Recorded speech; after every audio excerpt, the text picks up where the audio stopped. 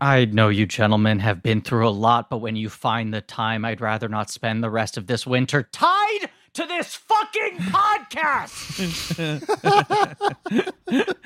That guy's got great eyebrows. I love it. Donald Moffat, right? That's Donald Moffat. Yeah. I love his eyebrows. That guy's. I could ride him all the way home. You want to go on an eyebrow ride? I would happily go on an eyebrow. Is he the president in Clear and Present Danger? I think he is. Or is he the Secretary of Defense or something? Let's see. He's the president. He's the president. It's at the end. Harrison Ford's Yes. like, you've been a bad man, mister. And he's like, how dare you? And then he's like, you're bad. And he's like, fine, I'll resign. He's also, he's Lyndon B. Johnson in The Right Stuff. Mm-hmm. Yeah. Yes. I feel like he is always perpetually playing an evil old man who also possesses a lot of power, which is like a very specific typecasting, but also one where there's a surprising number of times you can pop up as evil old man with a lot of power. Well, let's acknowledge his single most evil character, the Taxman in Robert Altman's Popeye. Do you remember that? You know what? I'm glad Carpenter won March Madness, but if Altman had won March Madness, I truly was going to have a renewal of vows to my wife at Popeye Village and fly all the blank check folks out, Emily. do a wedding episode. Emily. But Carpenter won. I know. Well, next year, maybe. Do you remember his bit in Popeye? He's really good in it because his bit is he just keeps on coming in and telling people that there's a new tax that they have to pay for. It's funny. Like he's like, oh, baby on a dinner table tax, 5 cents.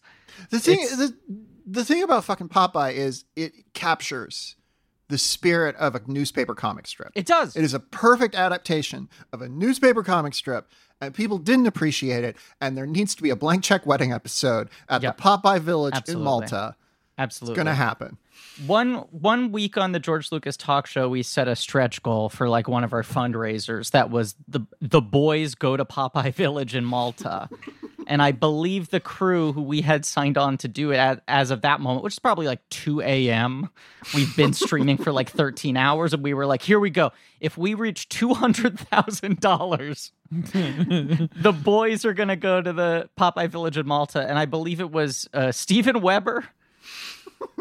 That'd be fun. Yeah, he's probably a good hang. Nate Cordry, of course, Sure. George Lucas, Watto.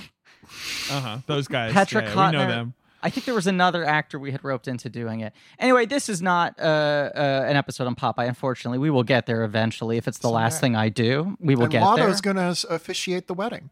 Oh, boy. This is, God. Watto officiates the renewal of vows at Popeye's Village in Malta is a pretty incredible event. It really is.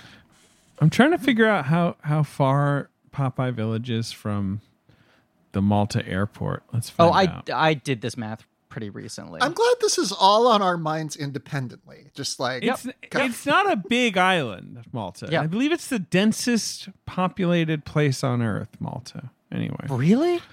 Because it's so small. Sure. And there's a lot of people there. Yeah, I've never been.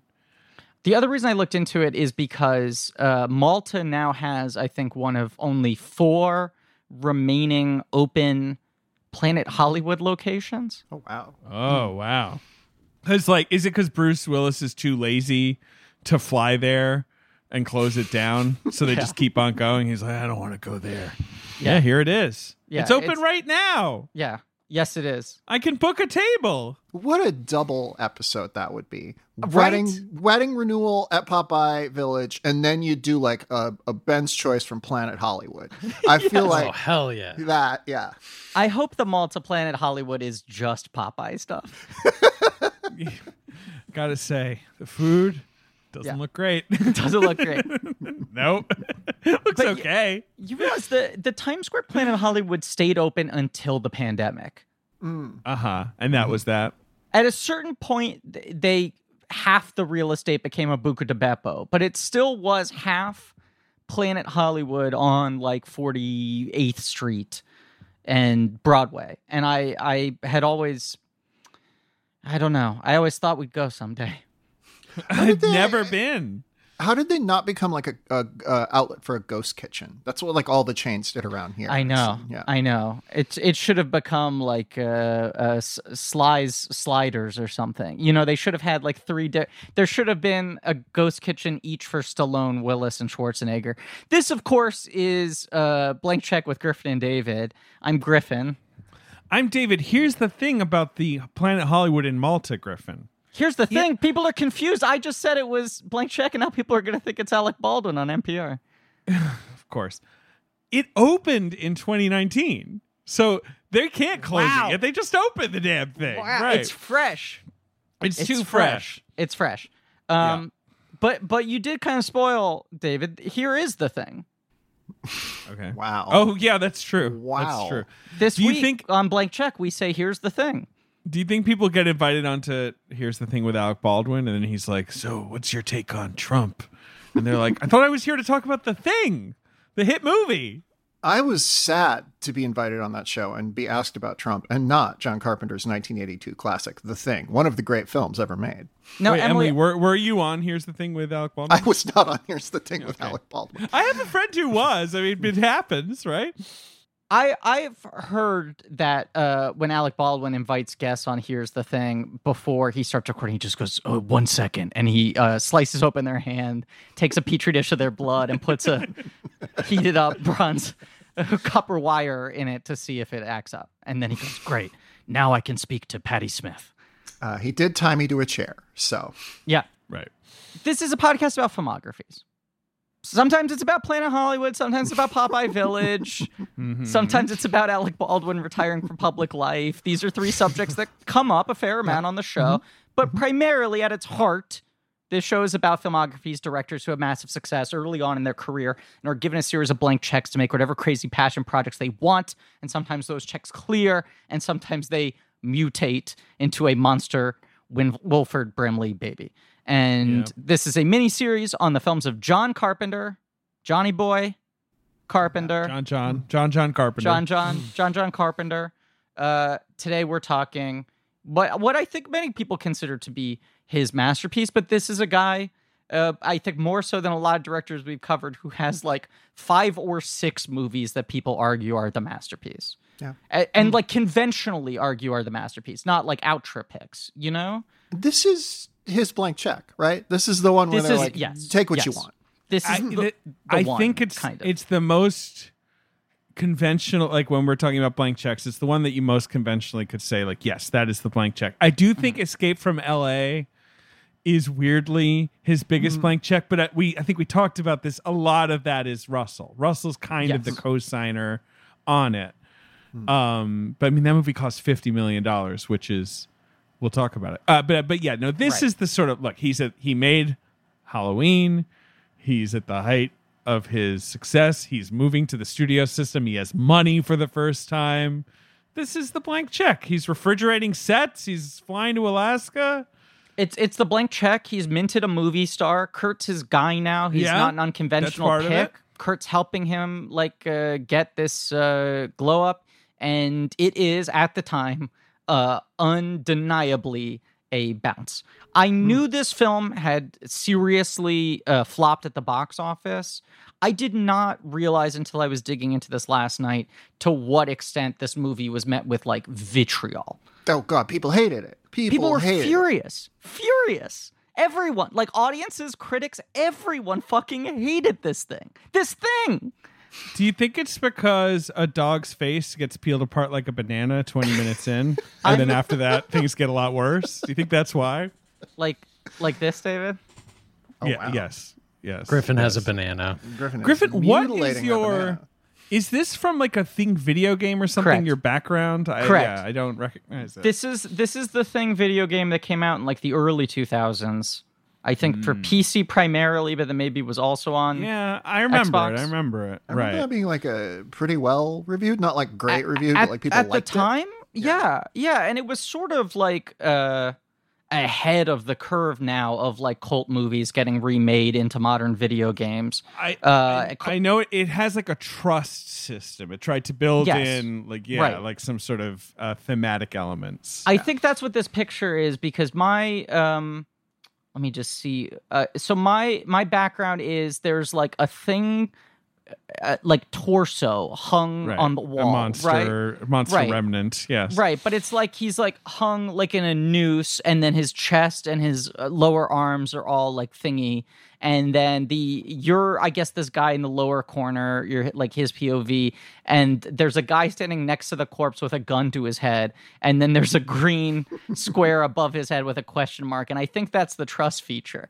I just think this is such a bleak image for a video game, especially one with graphics that are like not that far beyond like GoldenEye. Like that's the level of detail we're looking at here, is like a pretty spare room, a horribly mutilated corpse hanging from the wall, and then a guy with a gun to his head, and there's a box going like, "Do you trust him?"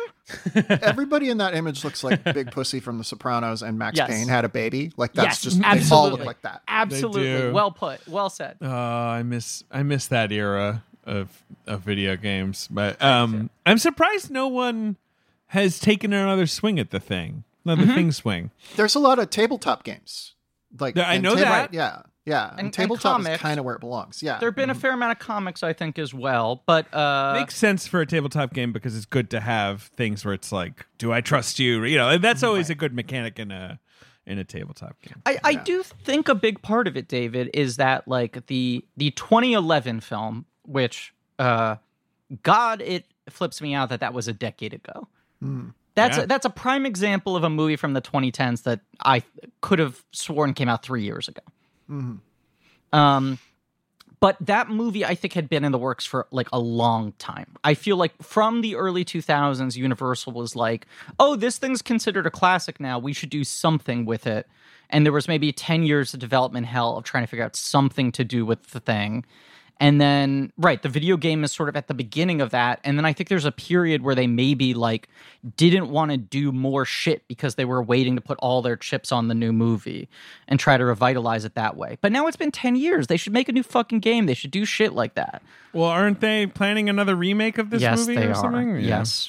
The thing I remember about the thing I remember about the 2011 prequel is Ron Moore ends Battlestar Galactica, and there's like a lot of hoopla about he's moving into the movies. The first thing he's going to write is the new version of The Thing, and it's a prequel, and it's going to be great. And he turns in a script that apparently just nobody liked. And like knowing Ron Moore's love of bleakness, his crossover with The Thing could have been truly dark and despairing. Too and much. I would have liked it. Yeah, you might have liked it. Although I will say, I love Ronald Moore. I love the man. Yeah. And he's made things that I love. But sometimes I do think he can outthink himself a little bit. He'll go like 5 layers deep, and I'm like, Ron, just write a thriller. Like, it's okay. Like, people enjoy entertainment. You don't have to like subvert the genre 3 times in 40 minutes or whatever. But anyway.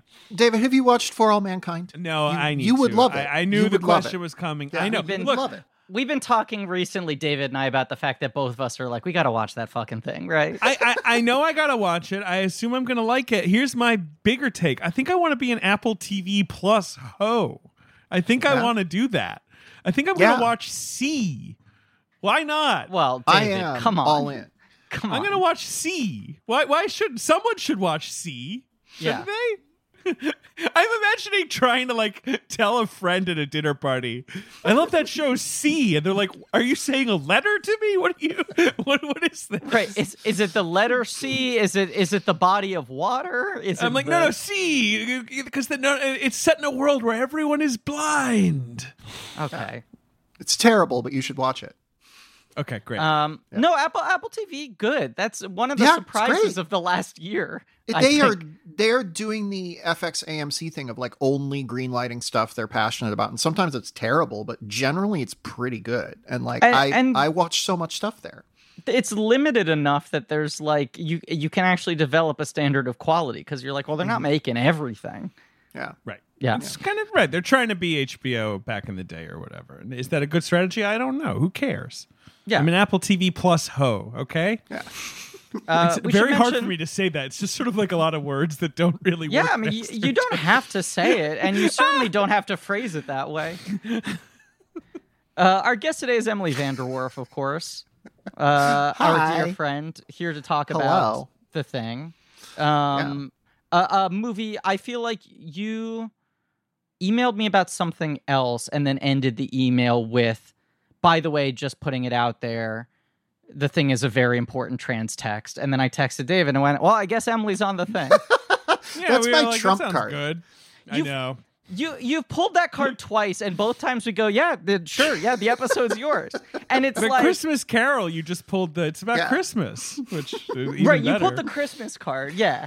But that's how you get on this show 5 times. You just keep saying, "Oh, this is the fiver, right?" Yeah. Mm-hmm. Look, this is Emily, fifth. you're one of our favorite people. You're one of our favorite guests. You know, we need no convincing to have you on the show, but I just admire that, like, this and Silence of the Lambs, you picked like the 2 biggest movies in each filmography, and both cases people you would sort of bang the drum for pretty hard in March Madness, and just went like, I'm throwing it out there, here's my take. Try telling me I'm not on this episode. Well, I wrote a very nice email to you guys. I was just like, hey, you're my friends and I love you and I'm in your corner. And by the way, I should be on the thing. And correct. It worked. It worked. So it worked. Don't reward my behavior. No, everyone is rewarded every time you come on the show. That's exactly true. That doesn't mean that anyone should ever write me an email, though. No, never. Don't do that. I want to make it clear. And we're not even saying don't write us that kind of email. We're saying no one ever write any email to either of the 2 of us. If you want to write me an email, you just better think long and hard about that email. Just be very, very sure you want to do it.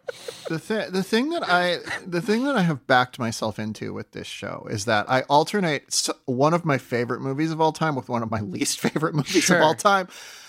And that happened because I was on Munich and I was like, I don't really think I think that's my weakest episode to rank myself. I was like, I don't really think I nailed that. And then I was having lunch with David when I was in New York sometime. And he was like, I think we're going to do Michael Bay. And I was like, I will come on and do Transformers. What's the second one? Revenge of the Fallen. This is one of the worst movies. Yeah. It's Revenge of the Fallen, correct? One of the worst movies I've ever seen. Yeah. We've talked about this, the legendary canceled Michael Bay series where we had booked every episode, where we literally had the whole schedule figured out, and then we got scared by the internet. Yeah. Everyone was wrangling for the island, though. That was the one everyone wanted. But everyone thought they were being cute asking for the island, but they didn't realize everyone wanted the island. I want to say Arp had called dibs on it first, but everyone else was asking for it. Arp called dibs on it in his way of like, well, that's my episode because it's sort of his most forgotten project or whatever. Right. Like that was sort of, he was just identifying. Which is it? I don't know. But yeah, then David was like, David like DM'd me one day and like what felt like a panic being like, you hate Alice in Wonderland, right? And that was my second time on. And since then I've just been like, I'm going to keep this going. So. Right. Love, hate. That makes sense. Yeah. Now I have to do another total piece of shit. So you either got to finally do Bay or you got to do Tom Hooper. Those are kind of the 2 where I'm like, I know what I'm doing. We're not doing Tom Hooper for crying out loud. What's the Tom Hooper? Also, which one? Yeah, I will do the Danish Girl. It will be, everybody wants the longest episode in Blank Check history. I want the shortest episode. Yeah. It's going to be the Danish Girl. It's me talking for 5 minutes. Then there's 5 minutes of box office game. There's like 15 minutes of ad reads. That's it. I don't know. Can't I like read some like Wikipedia facts from like the page for Denmark? Maybe, I don't know. Ethnic groups, 86% Danish, stuff like that, right? Gross domestic product. It seems to be about $370 billion. We could get into some Denmark facts, maybe. I don't know. I mean, if we have to pad the episode, we could just have pastries. Yeah, have some Danish. Exactly. We just sort of go on Danish tangents. Various Danish tangents. Yeah, because, I mean, Emily, you're saying I only want to talk about this movie for 5 minutes. You're forgetting that we did an episode on a master builder that featured a straight hour of talk about Playmobil. Yeah, that's true. This is true. Yes. But, we'll always find a way to make it too long. I appreciate that. Anyway. We're never doing Tom Hooper. I mean, Danish Girl is probably the biggest argument for never fucking doing Tom Hooper. Everyone's like, it'd be funny to have a Cats episode, and I'm like, but at what cost? There's some interesting stuff in there.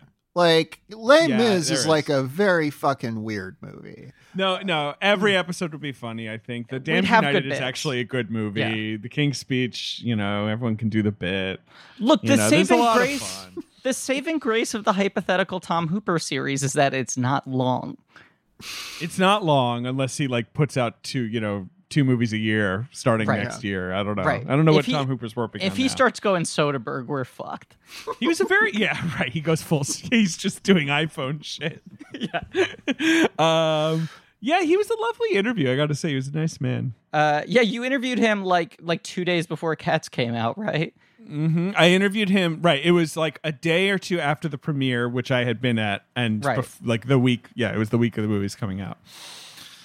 Yeah, wow. And he was clearly someone who was hours removed from finishing visual effects. Well, he wasn't even removed; it was still happening, right? Because they were still fucking fixing the movie after it came out. Yeah. The tired. Cyberpunk 2077 of movies. Seriously. Why are we talking about Top? Okay, The Thing. This is a mini-series on the films of John Carpenter. It is called They Podcast because I was overruled. And today we're talking about The Thing. His 1982 colossal flop, reviled. It wasn't a colossal flop. It was a flop. A flop. It was a flop. Yeah. It disappointed. It completely disappointed. There's no doubt about it. And it came out, obviously, famously, pretty much in the same month as E.T. And Universal released both movies and thought E.T. would be like a dumb kids movie that no one wanted to see, and that The Thing was going to be a big deal. And they were wrong.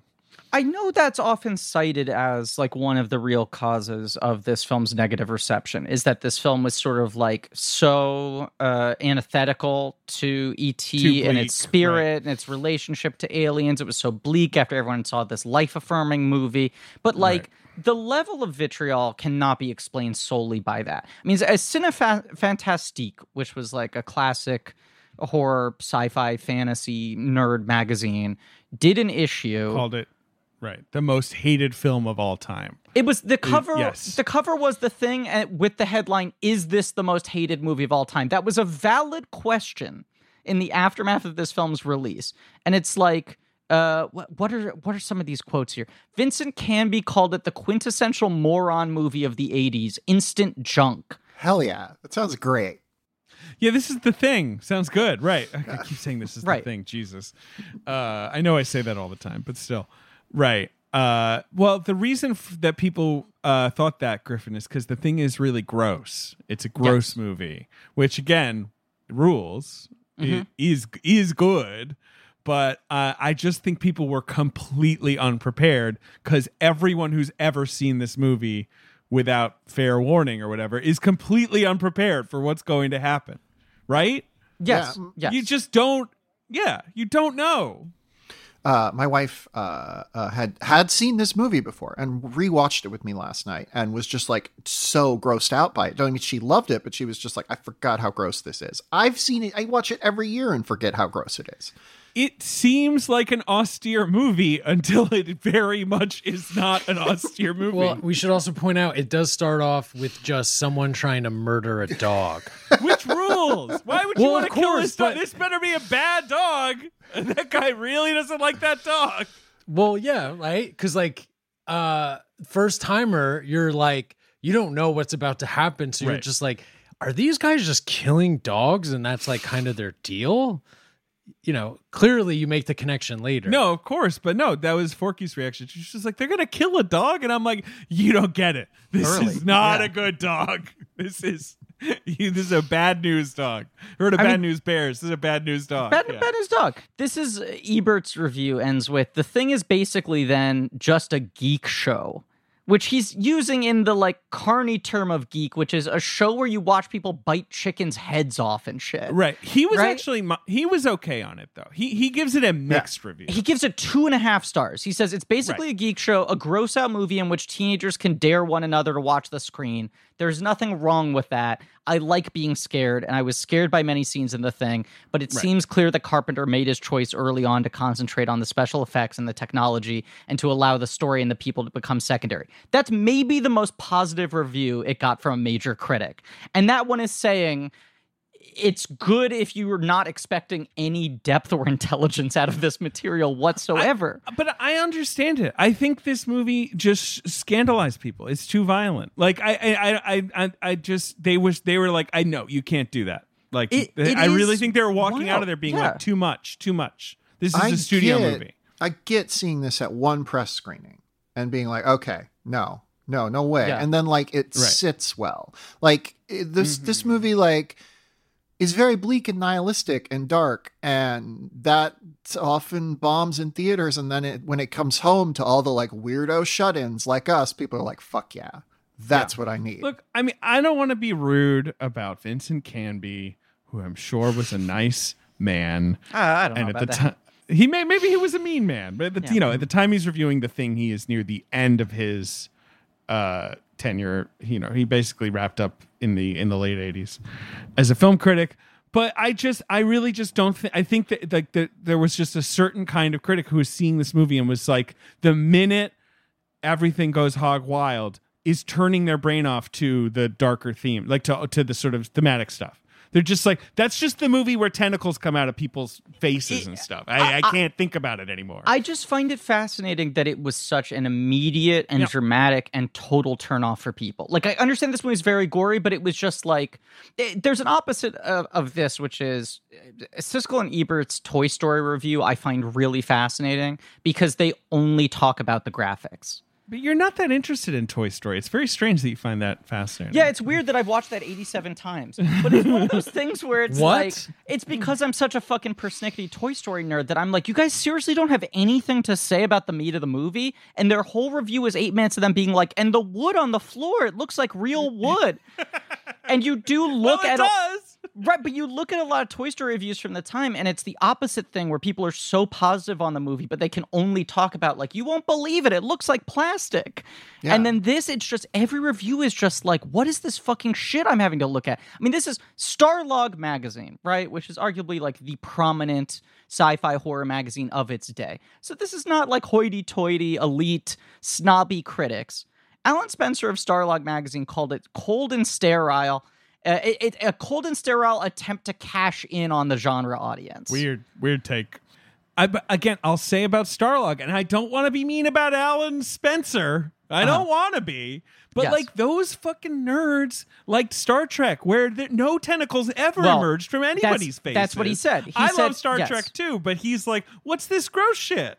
Where's the, deep ideas? It's a cold and sterile horror movie attempting to cash in on the sci-fi audience against, quote, the optimism of E.T., the reassuring return of Star Trek II, the technical perfection of Tron, and the sheer integrity of Blade Runner, which Blade Runner comes out the same weekend as this, I believe. We'll get to that. I don't want to be rude about Tron either, because I love Tron. But I do too. I don't know about technical perfection. I agree. I agree.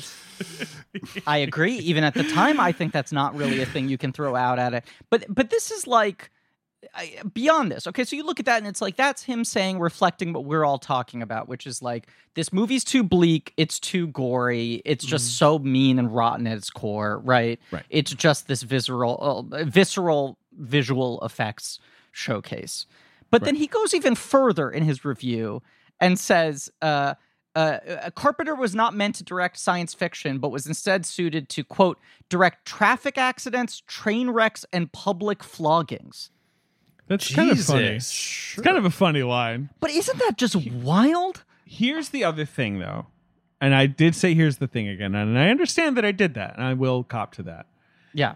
It's like, when Psycho came out and the sort of early reaction to Psycho from a lot of these fuddy-duddy critics, and I say that as a fuddy-duddy critic, was like, kind of, unease and very mixed and sort of, ooh. But then, of course, Psycho becomes this phenomenon. Right. And people are checking it out so much that I think it very quickly gets reassessed. People are sort of like, well, geez, that thing kind of took over the world. Bonnie and Clyde is a similar thing. Yeah, I mean, exactly. There are examples of this. Right. But the thing is sort of a bomb. And so it's kind of like, we were right.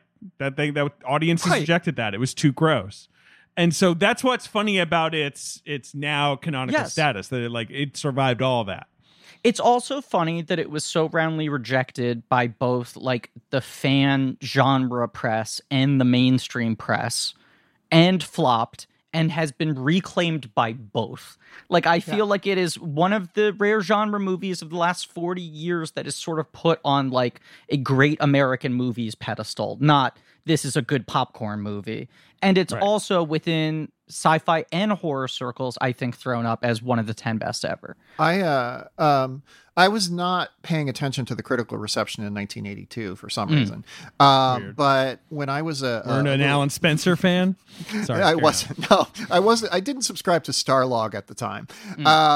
When I was a little kid, I loved horror stuff. Horror's always been my favorite genre, and there was this book in the school library called Movie Monsters that had, it was about Frankenstein and the Wolfman and Godzilla and Jaws and Gremlins and then The Thing. And like the whole chapter on The Thing was just like dunking on how bad the movie was, but we have to include it because the special effects are so impressive. Yeah. So that was my first impression. And then I feel like kind of the film geek world of the early 2000s internet reclaimed it. So then I watched it for the first time in college and was like, this movie rules. This movie's great. Yeah.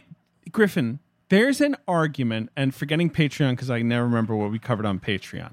Sure. But there's an argument that this is the best film we've ever covered on the podcast. I'm not saying, obviously it's all in the eye of the beholder, yada, yada, yada. But, there's an argument. It's reasonably in that 10. Yeah. I would say so. Right. It's in that echelon. Yes, it's absolutely. Like The Thing, Assassin's Creed. Those two, obviously. Under Siege 2, probably coming in at number 3. Right. Clifford, Joe Dirt. Right. The Man Who Knew Too Little. Dirt's more in the back half of the top 10. But he's there. Right. It's 6 through 10. I kind of can't get over... Like, I was just digging to find anyone defending this movie at the time on any level. It doesn't really seem like... No, the level of rejection is fascinating to me. And yes, like, the timeline of sort of it being reclaimed, because I think I see it about the same time I see this when I'm maybe 13 or 14 in, like, the early 2000s. I'm seeing it probably because, like, this video game is coming out, I'm seeing it starting to get regurgitated into other mediums.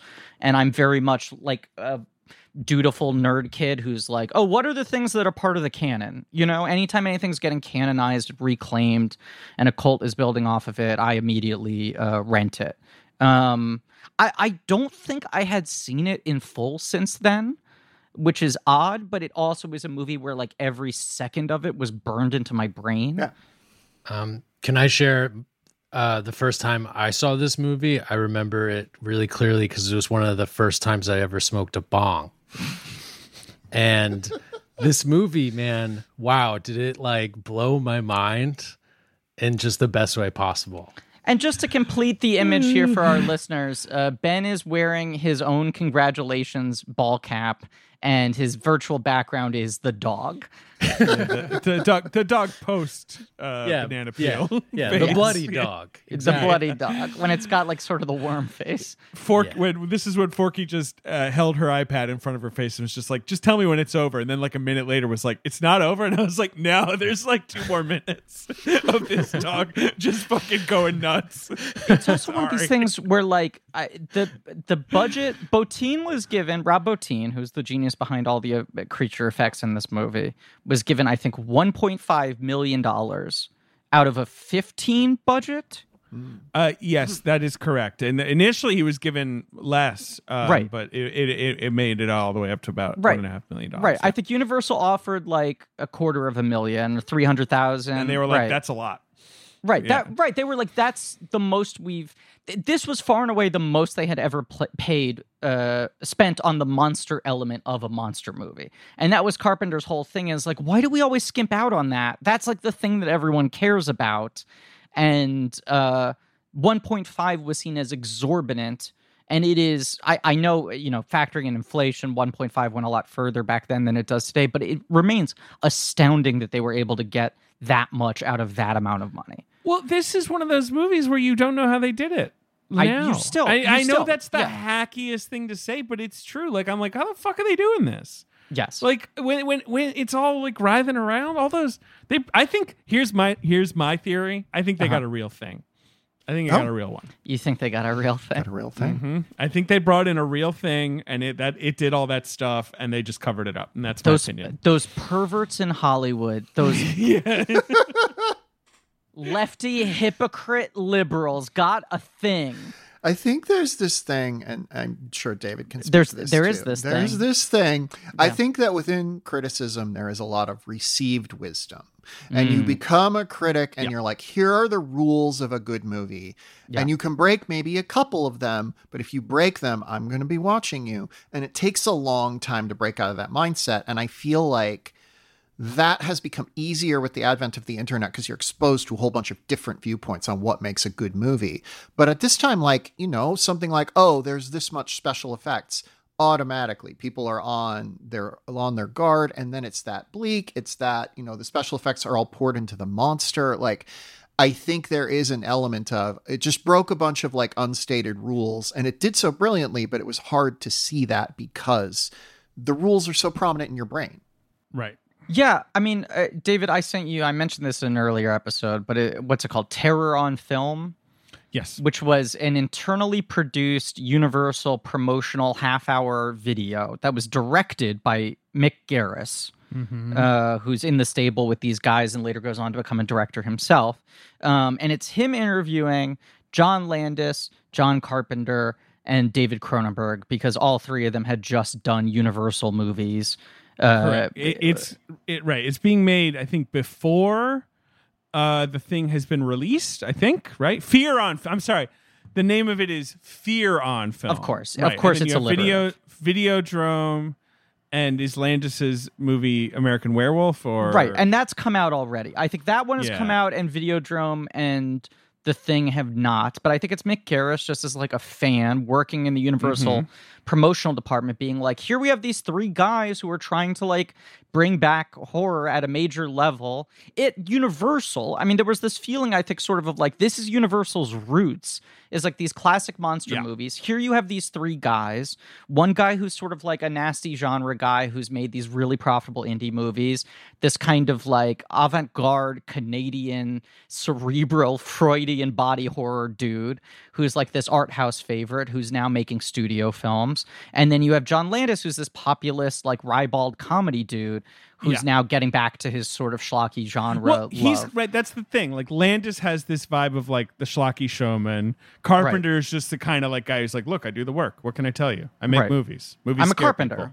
Right. I make a cabinet. And Cronenberg, whenever he's asked a question, you're like, is this guy about to like produce a gun and shoot someone? Like, he's just sort of like, you know, he's David Cronenberg. You're just he's unsettling and he's Every quiet. answer of his also starts with not to get Freudian about it. But... Right. It's pretty good, and of course, the whole thing has the vibe of like a PBS, you know. It's incredible. Them in some, I remember seeing it in high school and stuck with me, and I've watched it a number of times. I rewatched it again today. It's on the Videodrome Criterion, but you can also find it on YouTube in full. But it's very interesting, the framing of these three guys, where it's like Universal's making a big play for like big budget horror with like, you know, real directors and shit, and American Werewolf in London is like a fairly, you know, reasonable hit. And Videodrome is like too weird for the fucking public, but it's like very well received by the critics and Cronenberg fans. It like helps, build his reputation as an auteur. into sort of like genuine art house. Yeah. Right. And then the Thing is just kind of there in the middle. And they're talking a lot about their theories about what you can and cannot do in horror. This is why I'm bringing it up, Emily, your sort of thing about like the unwritten rules, right? Mm-hmm. And they're sort of comparing their notes on like, what do you think you can put in a movie? What is immoral to put in a movie?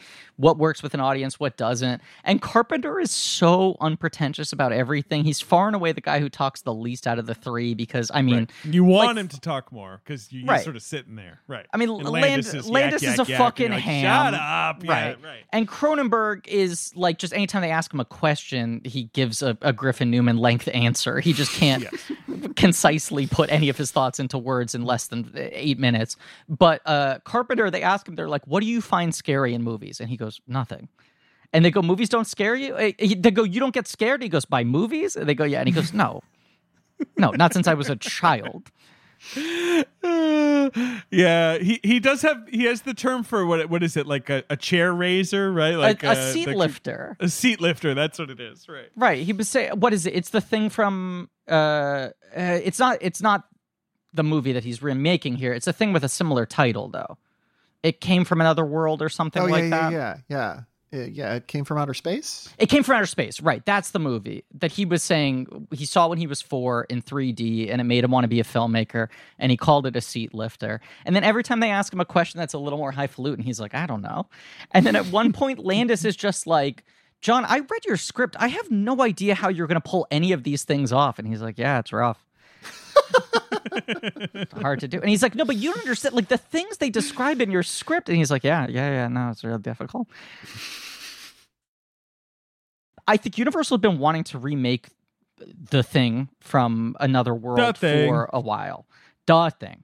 I had never seen the original until today. Today, I watched this movie last night, and then I watched the original, and I watched the prequel, and I watched this Fear on Film today, this morning. And the original is this point of much contention whether Hawks really directed it or whether he was a very commandeering producer. Credit to Christian Nyby, who was not, it was his first movie and he never made a lot of big movies, and Hawks produced it, and he probably, whatever. He was involved. Which, by the way, Nyby's review of Carpenter's movie was, if you want blood, go to the slaughterhouse. All in all, it's a terrific commercial for J&B Scotch. Well, he's actually right on the second. It does kind of make you want a bottle of J&B. It makes you want a bottle of J&B. I don't really go to the slaughterhouse. How am I going to go to? What am I going to knock on the door and be like, "Hey, can I just watch today?" Like, you guys have a listen. You can do that. That is allowed. I was taken on a trip of a butcher shop as a kindergartner. They were like, "Come on, kids." It's very Troy McClure. It's a wonder that I like horror. My dad's office used to be in the meatpacking district, which now is just a very hip nightclub, high-end clothing store neighborhood. But back then was, as its name suggests, a meatpacking district, a 15-block stretch of Manhattan where the streets literally ran with blood and everything smelled like death.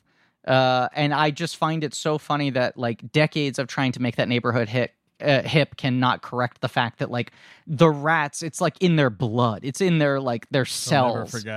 They'll never forget those streets. All these places are infested. What I was going to say is I had not seen the original film, which I think was a favorite of Carpenter's. He obviously spotlights it in Halloween. Hawks is his main guy. It is based on a short story, which is called Who Goes There, a novella by John W. Campbell Jr. I knew this was a loose remake. I did not realize that, although the concept of the thing adapting and replicating other forms, and that sort of I don't know if the person next to me is who they say they are, sort of paranoia, is in the original story. It is not in the Nyby movie because they couldn't afford it. So it is just kind of a guy who looks like Frankenstein. They joke about him being a giant vegetable. Yeah, he looks like a big plant. Right. It's black and white, but I think they talk about him like he's a big carrot. And he's sort of like a vegetable Frankenstein, and there's just a thing they find in the ice, and then they thaw him out, and then he's sort of hiding, and it's sort of closer to Alien in that it's just they're in this base, and there's a group of people, and there's one thing that's lurking in the shadows, hiding out in the steam rooms and shit.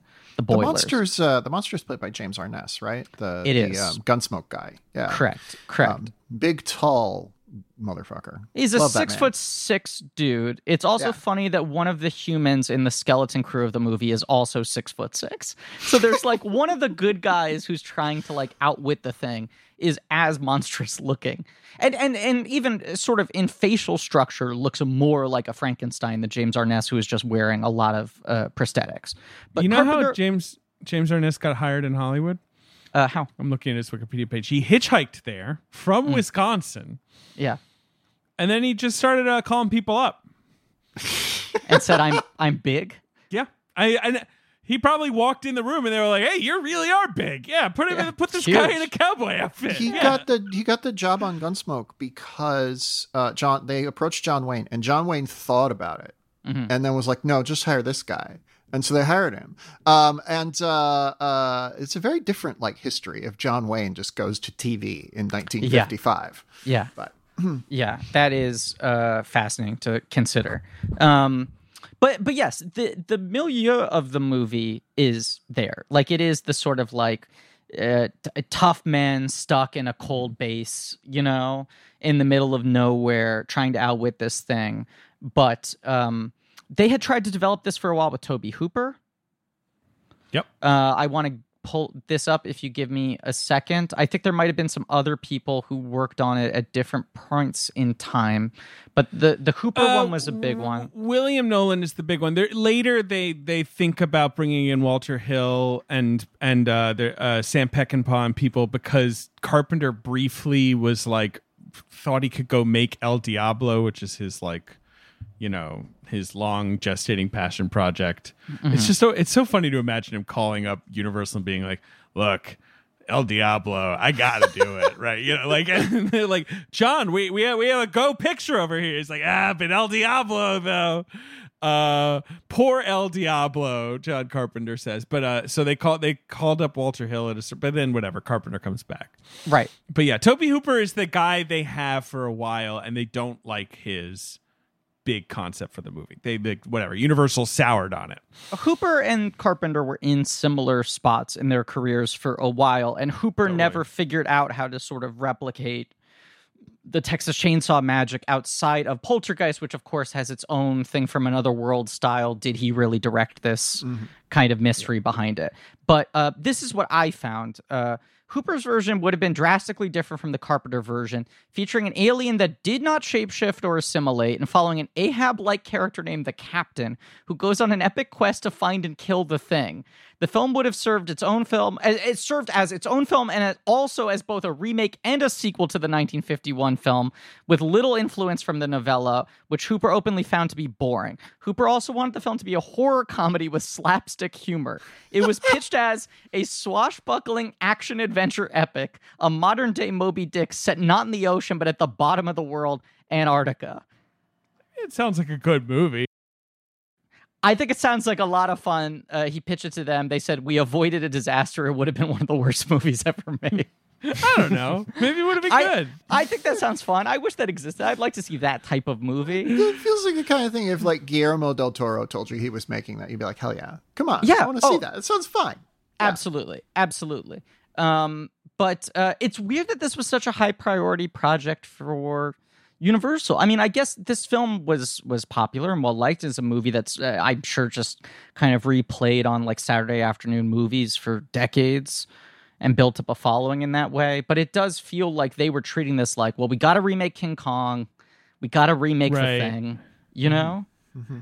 It's also just that Hollywood thing where I think they had like wrangled the rights away from some like Wall Street people who'd bought them. Right, because it was an RKO movie. Exactly. And so, you know, and then it's like, okay, we got to fucking do it, right? Like we're so, and you get Carpenter attached, and this is the hottest he'll ever be, right? Yeah. Right around now. This is the most.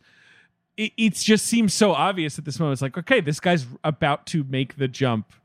Right. This is a guy whose name is in front of movies already. He made Halloween, which is like, you know, reinvented Hollywood, basically. Like, of course we should make The Thing with John Carpenter. He's essentially had 3 hits in a row, plus he had shepherded Halloween 2, which was also successful. So it's like, look, this guy birthed the franchise. Now they're selling movies on his name. He made a new leading man in Kurt Russell. Like, yeah, it was obvious. Do you want to read this quote, David? Which one? I saw you because we both look at the Google Doc and I can see when you're highlighting something. Yeah, I do. I do like to highlight shit. I mean, it is interesting what he's like. Obviously, right. This is just, you know, he was afraid to be lost in the giant factory is the quote. But I like the matte painting quote. Oh, sure. Read Griffin. that. Yeah. Which is because at first he's like, yeah, you know, he said he had freedom, but he was worried that Universal would like swoop in at some point and fuck him over.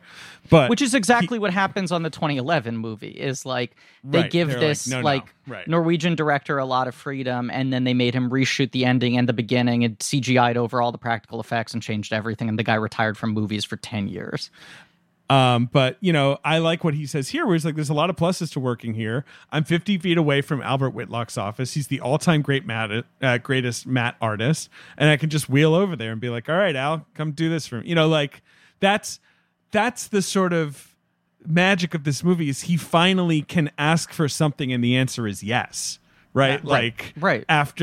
Before it's sort of like, okay, how do I, you know, take this dollar and stretch it as far as I can? You talked a lot in an earlier episode about how he just wrote the scores for his movies because, it was his cost-saving measure. And, like, this movie has a score by Ennio Morricone. It's like a brilliant, beautiful score, but, like, he finally had the money to hire a composer and, like, who turned in a very Carpenter-esque score, if I do say so. That's what's funny. I think Carpenter demanded it. He was like, less notes, apparently, was his big thing. He was like, make it like me, right? Like, very synthy, very muted. I also read that, like, Morricone kind of studied his earlier scores. I mean, maybe it was at Carpenter's behest, but he was trying to make something of a piece. Carpenter also just said in an interview, because he was like, I think that he wanted them to hire Jerry Goldsmith. Goldsmith passed, and then they went to Morricone, which is like, nice work if you can get it, but I guess we'll hire this Morricone we'll settle guy for fucking Morricone. but Carpenter, someone asked him in some interview, like, why didn't you do the score for this? And he was like, they never asked me to, and I never asked to do it. Like, it truly was never a discussion. I was excited that I finally had the ability to hire someone better than me. As incredible as he is, in every movie we've covered so far, when it comes to the score, it's not like John Carpenter was like, I had this huge concept for it. He obviously is a guy who never gives himself enough credit. His scores are wonderful, but he's always like, well, I'm the cheapest guy who can do it right. So I went over there and I fiddled with the synth for an hour, and out came the Escape from New York score, and that's how it worked. You know, he's always undercutting it. I do love this quote. This is a recent quote from Carpenter. He's fabulous. He's just a genius. He didn't speak English. I didn't speak Italian, but we spoke the language of music. Pause. Oh God, that's awful. He's like, I'm such a cornball now. But Carpenter showed Morricone the movie, but then didn't really talk to him about it afterwards. And Morricone was like, I don't really know what this guy wanted, so I just kind of sent him a bunch of stuff, and Carpenter picked like the stuff he wanted. He actually even filled in some gaps musically, Carpenter himself. Like scored a little thing just to sort of like string it together. And Morricone says, like, one of the things he sent Carpenter became like the Hateful Eight theme or whatever. No, it's just like music he had rattling he around. Reused. There was such an excess of music created for this movie. Also, do you know that this film was written by Bill Lancaster? Yes, of course. Who the Bad News Bears guy.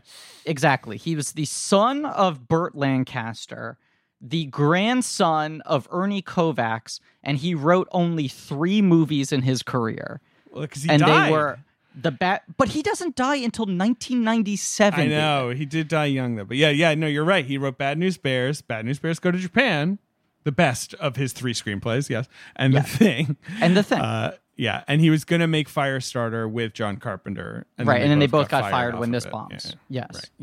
I adore John Carpenter. I think he's a genius, and I think he made like 12 straight great movies. I think Memoirs of an Invisible Man is the first movie where I'm like, maybe not. That's a good call, right? He's pretty much bulletproof until then, but yeah, like The Thing is, I think, my favorite of his films. I think it's his best of his films. I think it is just an out-and-out masterpiece. And I think a lot of that is he was not doing a lot of the jobs he was doing on these other movies. His attention was not as split, but he's a master storyteller, so he knows when the screenplay needs less. He knows what to do in post. He can trust the people he's working with and also trust his own instincts. So you see a lot of the stuff that's in his early films. Like, he does a lot of just like when they're searching for the thing at the end, Gary's just going around like setting up detonators, and you're like just watching this happen, and it's the actor doing all of that practical business. But like, Carpenter is just focused on maintaining the tension, maintaining the pacing, maintaining everything about it. And like, I think I'm not going to say he's a bad screenwriter, because he's a great screenwriter. He's a great composer, but I love that he got to just focus on making this thing as tight and as taut as possible, because it's there's not a bad scene in it. No, that's a really good point. Is this might be the only time he actually entrusted this much of his movie to collaborators, because so many of the interviews we read about why he chose to write the thing himself or do the score, yada yada yada, he's like, I don't know, I'm cheap and I don't trust anyone else and I don't want anyone else to fuck it up. And this feels like the time he got like high level collaborators. He trusted them, he worked with them, which of course isn't to say that he wasn't very involved in the screenplay, as we said, very involved in the score. No, it's pretty interesting because like Lancaster is kind of like, wait, like, why are you hiring me? Like, I'm the bad dude. Like, you think I got, like, he was like, I had a take. I know why he hired, like, he liked my take. But at the same time, I was sort of amazed he was entrusting me because, like, I've never written a sci-fi movie. I've basically never written anything. I've written Bad News Bears, yeah. He did write Bad News Bears. And Bad News Bears Goes to Japan. This is the movie where he's not having to stretch himself thin, and he's a guy who's incredibly good at wearing multiple hats on one set at the same time. But when he's doing very short, low budget shoots where he has to occupy 8 jobs or whatever, it's kind of astounding that all the earlier films turn out as good as they do. But then this one, you feel him having the space, and I think that really comes to the forefront, Emily, and just the focus of the thing. This movie just feels so lean and focused in every way. It doesn't have a good scene. It's all great scenes. Like it's not even just no bad scenes. Every scene I'm like, what the fuck is going on here? I like this. Even the boring connecting scenes. Yeah, go on. I remember we were watching this movie, and I was like, this is another good scene. And then you get to like the defibrillator, which is the most famous scene in the movie probably. And I was like, oh fuck, we haven't done the defibrillator yet. And I knew the blood test was coming. And I just was like, there's not an ounce of fat on this movie. No, there isn't. And I mean, I was reading about how, Russell worked with Carpenter, developed this whole backstory for MacReady and his past as a vet, and how he was part of this sort of like atrocity, this mission gone wrong, and that's why he has PTSD and he can't sleep and he's an alcoholic. And then Carpenter was like, yeah, cool, all of this is good, I'm not going to put any of it into the script. And there's something about the fact that like this movie does not waste its time with like the third act scene where the guy has the 4th glass and says like, you know, I never forget that day, you know, like I don't dislike obviously the Jaws Robert Shaw monologue, right? Like Quint's monologue about the Indianapolis is incredible, but there's something even more incredible about watching a movie like this where all of it is just kind of inferred and the guys never open up and they never really have those bonding scenes. I think there's a thing Carpenter fundamentally understands, which is the more unreal the villain in a horror movie, the less the humans can feel real. When you're doing a movie about a killer shark, we all know sharks exist and they might eat us anytime. They could be coming for us right now. So you have to have people who feel like people. Yep. But the thing is probably, I mean, unless they built a real thing, is probably not here. And therefore, we need the people to feel a little bit stripped down and a little bit unreal. And I think Carpenter's really good at walking that line in every one of his movies. Yeah, and just in terms of how they're written and also all the performances, it's like they're just kind of behavioral. They just sort of exist. You know, you don't have... There's even a lack of like comedic games to each crew member where I feel like you watch any movie like this and it's like, well, that guy's got this bit. There's this thing that differentiates him from the other guys in the group. And it's like, no, all that's really differentiating them is the different actors. You know? Yeah, which those I differences like. in energy. I do too. Obviously, you know, we all love Wilford Brimley. We all love like Donald Moffat, like Keith David, of course. You know, there are a few actors where you're like, okay, well, I know that guy. I've seen him in 1 million things. And then there's the other guys, and I like, that it's not like one of them has fingerless gloves and a graphic tee. Okay, all right, go ahead. A couple of them do like to smoke the weed. And I do think that we should shout that out. The wacky tobacco. Ben, you're just he's got like a big ass like freaking cone, man, in that one scene, baby. Ben is going full like Mary Jane on this episode. First time I watched the thing, I was to Big Bong rips. Have you ever heard Stoner Kings? What? Like one of the characters, they cut it out of the movie. He gives a tour of his like weed like grow like situation. So this has got a rich weed history. Is what We I'm should trying to also say. just mention that Ben's positioning in relation to his virtual background makes it look like the dog is about to eat him. It does. It's like the dog's It's like- mouth is open yeah. and Ben's head's positioned directly inside his jaw. Ben, what do you think that deleted scene? It's like the thing is in the weed garden, and then they have to set it on fire, and then they're all like, "Oh shit, man!" And they're all like, "Whoa, feeling kind of weird right now." Like, do you think Right. that's how the scene goes? The thing starts doing the Cabbage Patch. Well, I think what happens is a guy's smoking it, and then he passes it to his other head. Oh shit! Right, fuck. wait, dude, you look like me. What's going on? Oh, damn, dude. The studio's like, "What the fuck is this?" Sorry. Go on. You do have like roller skating chef, and you have That's true. guy who hates Stevie Wonder. Like there are these Sure. little moments where you're like, Little moments, yeah. there's these little like OK Cupid profile like snippets of like I like to roller skate while I cook, and Right. yeah, sounds good. I do like There's- to roller skate when I cook.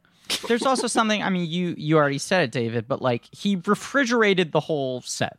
The set was like 40 to 50 degrees the entire time that they were filming indoors. There's obviously a lot of exterior stuff for this, which I believe they all shot first, which was actually freezing cold. Right. Well, that's where they're up in British Columbia, like on the Alaska border for that stuff, But all the way Didn't up there. they Right. also go to Antarctica too? Like legit No. went and shot there for a week? No, that would be insane.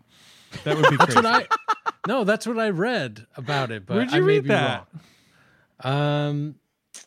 In this book I got called "Assault on the System" by Troy Howarth. I know that, but no, they went all the way up north, like way up north, and we're talking, it's chilly up there, and that's why he hired Kurt Russell, because he was like, I need an actor who's not going to whine and moan about this bitch of a shoot we've got coming up. But that's it. That's all I'm aware of. I just I want to interject that Kurt Russell's so fucking hot in this movie. Oh, He's God. so good looking. Well, Just he grew all his hair and the beard Yeah. too. For a year is For the a stat I year. read. He didn't cut Yeah. anything for a year. I was ranting at Forky about how hot he is, and she was like, he's all right. Like, she was like on board, but at a certain point, she was like, Divorce. okay, chill out. Divorce. Yeah. And Take her to Popeye Village and divorce her, David. do you think, wait, does like Bluto do your divorce? Like, Yeah. is it, if Popeye marries you? And it's like, I think we sort of talked about it a little bit in Escape from New York, but like, it's his, the man's he's very good looking. Yeah. He's got a big, nice beard and set of hair too. Okay. 3, he's got kind eyes. Let's see. Oh, the eyes. We're gonna spend 10 minutes on the eyes. We'll circle back to that. He's got but then it's just that sort of like sense of humor, but without ever feeling cutesy, right? Like that's sort of like, come on, that's sort of like kind of Harrison Fordy, but a little more sort of, I don't know how to put it, like a little saltier, or maybe a little less mean than Harrison Ford in a way. A little more sad and broken, maybe. Yeah. Right. there's always a little twinkle in his eye, and he can turn Well, that up or turn Emily, it down. I said Yeah. we're going to circle back to the eye, but I just want to say it is fascinating to think about this performance with Big Trouble and Escape bookending it, because both of those are like satirical performances. Yeah. Like they're like tongue in cheek. Big Trouble, obviously even more of a comedy, but he's sort of like parodying action stars. And then this, he's doing like the most stripped down action star imaginable. It's like he's sort of taking away all the superficial trappings of it and is just playing this man as just like, I don't know, as just nerves. Yeah. Wait, there was something. Is it in the dossier? Of course, we're always referring to our dossier. Dossier. The dossier. That's what The we call it dossier. now. That's what the Discord fans apparently dubbed it the dossier, and I think about that a lot. But it was how Bill Lancaster. Yes, okay. I think this is on Wikipedia. Bill Lancaster writes the character. 35. Period. Helicopter pilot. Period. Likes chess. Period. Hates the cold. Period. The pay is good. Period. And like that's such good fucking screenplay shit, right? Where it's like, that's all you need, baby. And Kurt Russell takes one look at that and he's like, I get it. Yeah, I know what it is. This movie is masterful. It's all you need shit. And just because I failed to complete this thread, but in that Fear on Film thing, when they're asking Carpenter about his approach to remaking The Thing, he was like, I loved that movie. I thought remaking it was kind of stupid. You're not going to top it. So then I looked at it and I looked at the original story, and the movie doesn't retain a lot of stuff from the story. So I thought, well, that's my thing. I'll just do the original story. And the crux of that, of course, is that story is coming out of a Cold War paranoia. It's all about this sort of shape-shifting a creature that can take your identity. They had cut that out of the budget. He now can maybe revolutionize special effects forever by executing it for the first time. Right. That's his whole thing, is like, I'm not trying to compete with the Hawks movie. I'm doing the thing that Hawks couldn't do. But as you say, there's this script and people are reading it being like, well, but wait, how are you going to do this? Right. And this is impossible. He pulls it off with a budget that's far bigger than he's ever had before, but not, backbreakingly crazy. Mm-hmm. He saved them money. There's some quote he saved them $1 million. The producer said, John saved us $1 million. He's not interested in trappings, fancy offices, limousines, or fancy clothes. Apparently John Carpenter does not demand fancy clothes. But, so his sort of, economical, background, right? Helps them probably devote as much as they can to the special effects, which is all you need. And then they hire a bunch of nobodies. I mean, no offense to the cat, but they hire a bunch of pretty unknown guys. Oh, so yeah. No, other than there. Russell. Yeah. Right. Yeah. Right.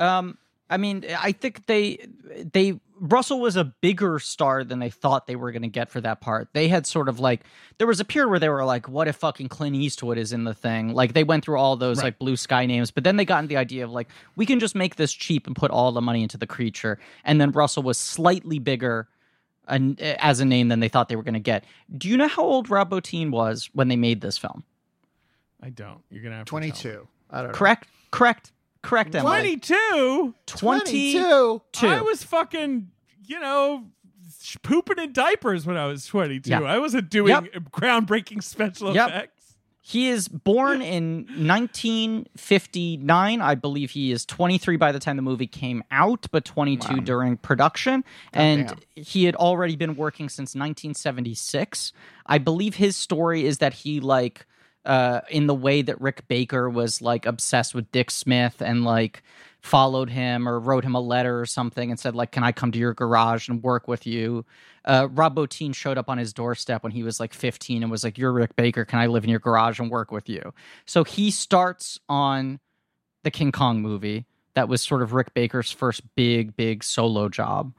The De Laurentiis King Kong, but then he works on fucking doing Cantina masks for Star Wars, Incredible Melting Man, The Fury, Piranha, Mistress of the Apes, The Fog, Maniac, Airplane, Tanya's Island. He does all of that between 76 and 1980, right? Rick Baker getting him in the industry. Then The Howling, he is the special makeup effects creator. That's his big solo job. He's 21. Really cool werewolf transformation in The Howling. Right. Very similar timing to American Werewolf, obviously. They're the same time. And I believe Rick Baker was supposed to do The Howling, gets offered American Werewolf, quits American Werewolf, recommends Bottin, and that's what makes Bottin sort of his own man. And so this is his follow-up to The Howling, which was a big calling card movie, but was also overshadowed by the other werewolf movie. But you also you love him because he did RoboCop, Griff. He did Total Recall. I mean, he's got a great career after this too. So go ahead. Correct. It is astonishing that this movie only has 3 awards nominations. It was nominated for Best Horror Film and Best Visual Effects at the Saturn Awards, and nominated for Worst Musical Score at the Razzies. Insane. And the really special weird effects, that the Razzies used to do a worse score. This is rude. The special effects not getting an Oscar nomination. I looked up the nominations; they're pretty good, but I would put this over. I would put this over Poltergeist, which got nominated. Oh, absolutely. Yeah. Yes. Yeah, it's not even I'm looking it up now. It's not Blade Runner. Blade Runner, E.T., perfectly great nominees like those. Sure. Put The Thing in with those two. Right. Yeah. Yeah. Were there only 3 nominees that year? Only 3, yeah. Okay. Yeah, I mean, back then 3 was the max. Yeah. But you're right, Emily, like the way this was talked about for a while of just like, well, you have to acknowledge how good the makeup is, but the movie is fucking diarrhea otherwise. It's like how I as a child would see fucking heart beeps in like movie makeup books. And I'd be like, this thing looks incredible. Andy Kaufman's a robot. It was nominated for an Oscar. How have I never heard of this thing? And then you watch it and you're like, I understand exactly why no one ever talks about this. This thing is unwatchable, but the makeup's incredible. Anything you need to know about this movie you can get from looking at still images. And then like the fact that there's like a decade plus of writing about the thing in that tone of just like, well, we have to acknowledge Rob Bottin broke some boundaries with this movie, but don't fucking watch it. Yeah, but I feel like the cult was already starting to form in like the mid 80s. Like I think it has to be. I'm sorry, I'm just also seeing there was a makeup category with 2 nominees that year, and the thing did not get nominated. Right, no, because the first year of makeup is the year before this. American Werewolf wins the first makeup award against Heart Beeps. Yeah, and then this year it's Gandhi and Quest for Fire, a Jean-Jacques Annaud movie. On. Griff, don't come for Quest for Fire. You don't know. Maybe it's good. You don't know. No, it is good. It is good, but Ron Perlman's in it. The language is invented language? I'm sorry, this movie's in an invented language? You don't know Isn't it about like I caveman? do. It's a caveman movie. I don't know this movie. Ray That's Don-Chong. crazy. Right. Did Jean-Jacques Annaud direct it? He did. Yeah, I know this. I've seen this. I know from Quest for Fire. It's got Cool. good makeup, but come the fuck on. Yeah, I do. The question is, right, when does the public come around on the thing? I'm not sure.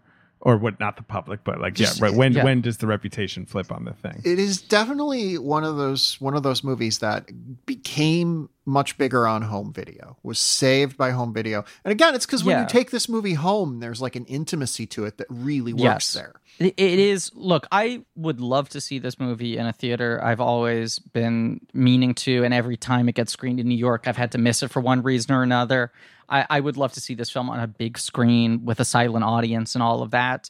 But there is something about watching this movie alone in your home at night in a dark room that really kind of spooks you.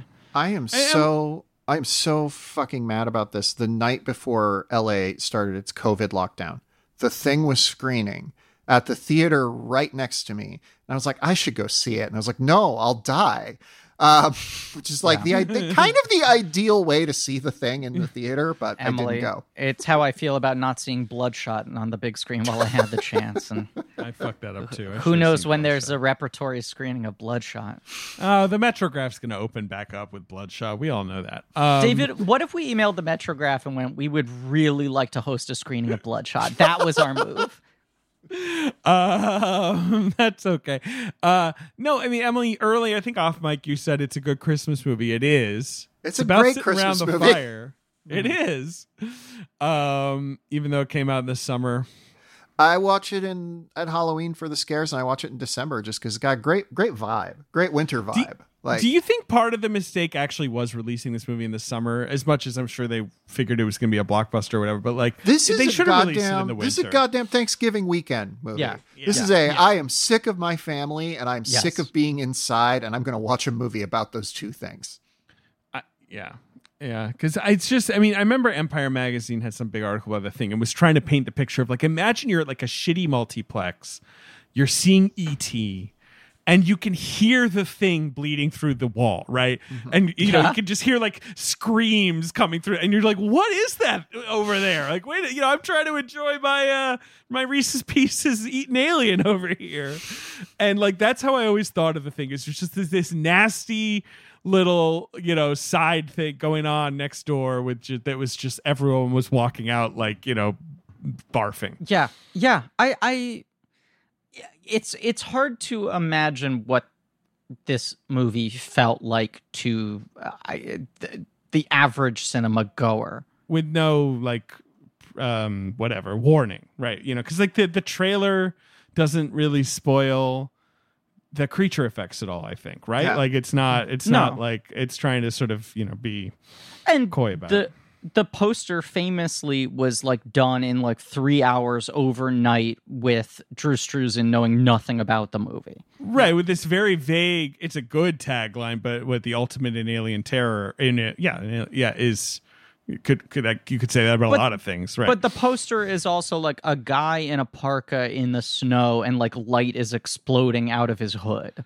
It's true. Yeah. It's not really a descriptive. It's a good poster. He didn't know. He hadn't read the script. Right, no one told him. He was given like no material. They were like, yeah, this feels like a poster you draw after you're like told you were given a basic summary of the opening credits of the movie, and then like maybe, and then there's snow. Like that's maybe all you know.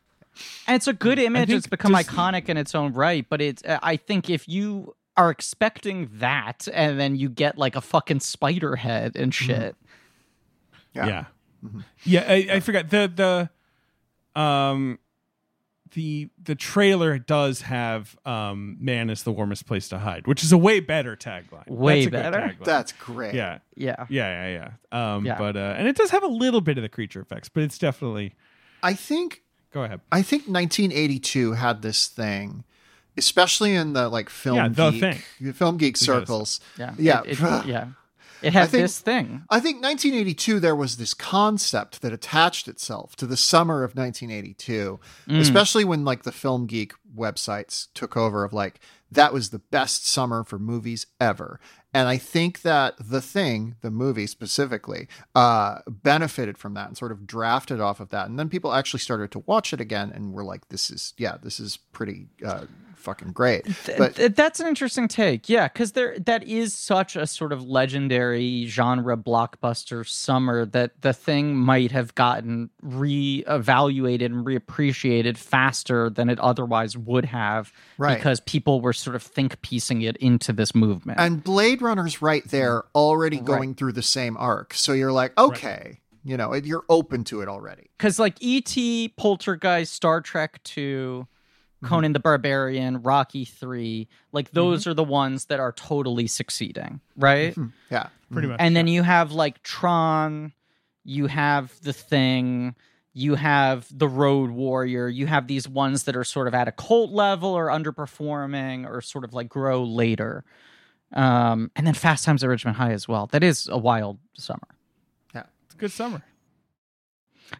So the original story and the original film open with a more conventional, like, you're seeing the thing crashing, you're seeing people discovering the ship, they're taking it in, like all this sort of shit. And that was Lancaster's first move, was just like, let's just start it in the middle. Yeah.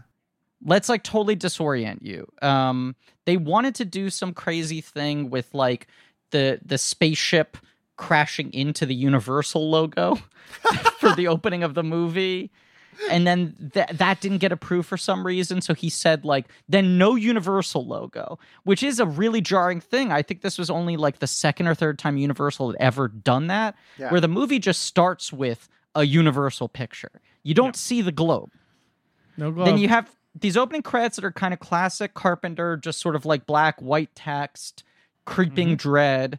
But it's like an all-star opening credits, except they only name one actor because they're just throwing down their fucking weight of all the people who worked on this movie. Where it's like a Universal picture, a John Carpenter film, shot by Dean Cundey, special effects by Rob Bottin, and they're just like boom, boom, boom, starring Kurt Russell, and then you have your title reveal, The Thing, which is exactly the same as the title reveal in the original movie. And they replicated the exact same process. Do you know what it is, David? I don't, but is it like them cutting holes in a sheet or something? Like, what is it? Something that simple? So they have like a whatever it's called, like a lucite, like transparent thing of the title, right? The text in that weird handwriting, The Thing. They put that on one side inside of a fish tank. Then they cover the fish tank with a garbage bag. I love this. And they fill it up? Is that how it works? I think they fill it up, but here's the better thing. You're not there's a step here you're not going to predict, right? I think they put some light behind it so the light will shine through and the letters will glow, right? They have the camera on the other side. And then they light the garbage bag on fire and start filming. And the that way makes that sense. That makes sense, the way that the actually. letters slowly appear is a garbage bag melting away to reveal. Because it's flickering. That actually makes Yes. sense when you watch the title. Right. That's really funny. But that's what I they love did how for the people think of original it. film, and then From Another World comes in underneath, and Carpenter was like, we're going to do the exact same thing, and we're going to do it the same way. How is that not the way you reveal the title of every movie? That should just light a be the garbage only bag. way. Yeah. You should always light a garbage bag on fire and then reveal my best friend's wedding. It's so good, but it's like, it is so creepy the way it happens, and it speaks to just some kind of odd effect that you could never really, I think, intentionally design. Yeah. You know, we were talking about this a lot in the Halloween episode of just like the weird magic of that mask in that movie, which they have now spent 8 or 9 sequels trying to replicate, and it's never worked as well as the time they just bought a thing and spray painted it. Yeah. Yeah. Yeah, I just watched the opening credits for the remake, and they stink. They're bad. They're bad and lame. I saw the prequel one time in theaters and didn't hate it. I don't remember a thing about it. So how is that, Griffin, having watched it today? Having watched it today, I think it's fine. I think it's fine, but I'm also saying that with a decade distance from hearing from everyone that it sucks. You know? So I think there was a little bit of hope as opposed to a lot of the other horror remakes and like 20 years later sequels that were happening around that time and the decade leading up to it. I think there was a lot of hope of like, oh, this one might actually be good. They got Joel Edgerton and Mary Elizabeth Winstead in it. Those are both good actors. They got this cool sort of like commercial stylist dude. They're doing a prequel. It feels respectful to the original. This is this interesting sort of story point to fill in. And then it's disappointing in relation to The Thing, which is such like an unsparing masterpiece. Universal did kind of muck it up in the way that Carpenter was worried they would fuck up his original film. I think like if you watch it, it's clearly compromised. We talked about this in our Fog episode. You can watch the YouTube cuts of all of Studio ADI's tests for the practical effects, and they're amazing. And then Universal freaked out and CGI'd all of them over, and also did not have was unwilling to commit to the bleakness of how the film was supposed to end. And so it feels compromised in that way, but it's like better than a lot of horror movies of that moment. Sure. I'll watch it. I think one thing they got right that at the time they were kind of derided for is Mary Elizabeth Winstead as the female Kurt Russell. Like, I feel like that has borne out. So Yes, absolutely. It's also just, I mean, you know, stuff that's like completely predictable, but if you're watching it now, it's hard to get pissed off over because you just know that this is what they did. But like, it's got a lot of jump scares. It's got too much score that is too aggressive, you know? It's got too much panic. Like, a thing that really hit me watching the original, The Carpenter, I have to make it very clear, the distinction between the remake, which is actually a prequel, the original, and then the remake, which is The Carpenter. But watching The Carpenter last night, a thing that really hit me is like, is this the only horror movie I've ever seen where no one screams? Yeah, I mean, apart from the line you did to open which is yelling, not even screaming. But yeah, right. Exactly.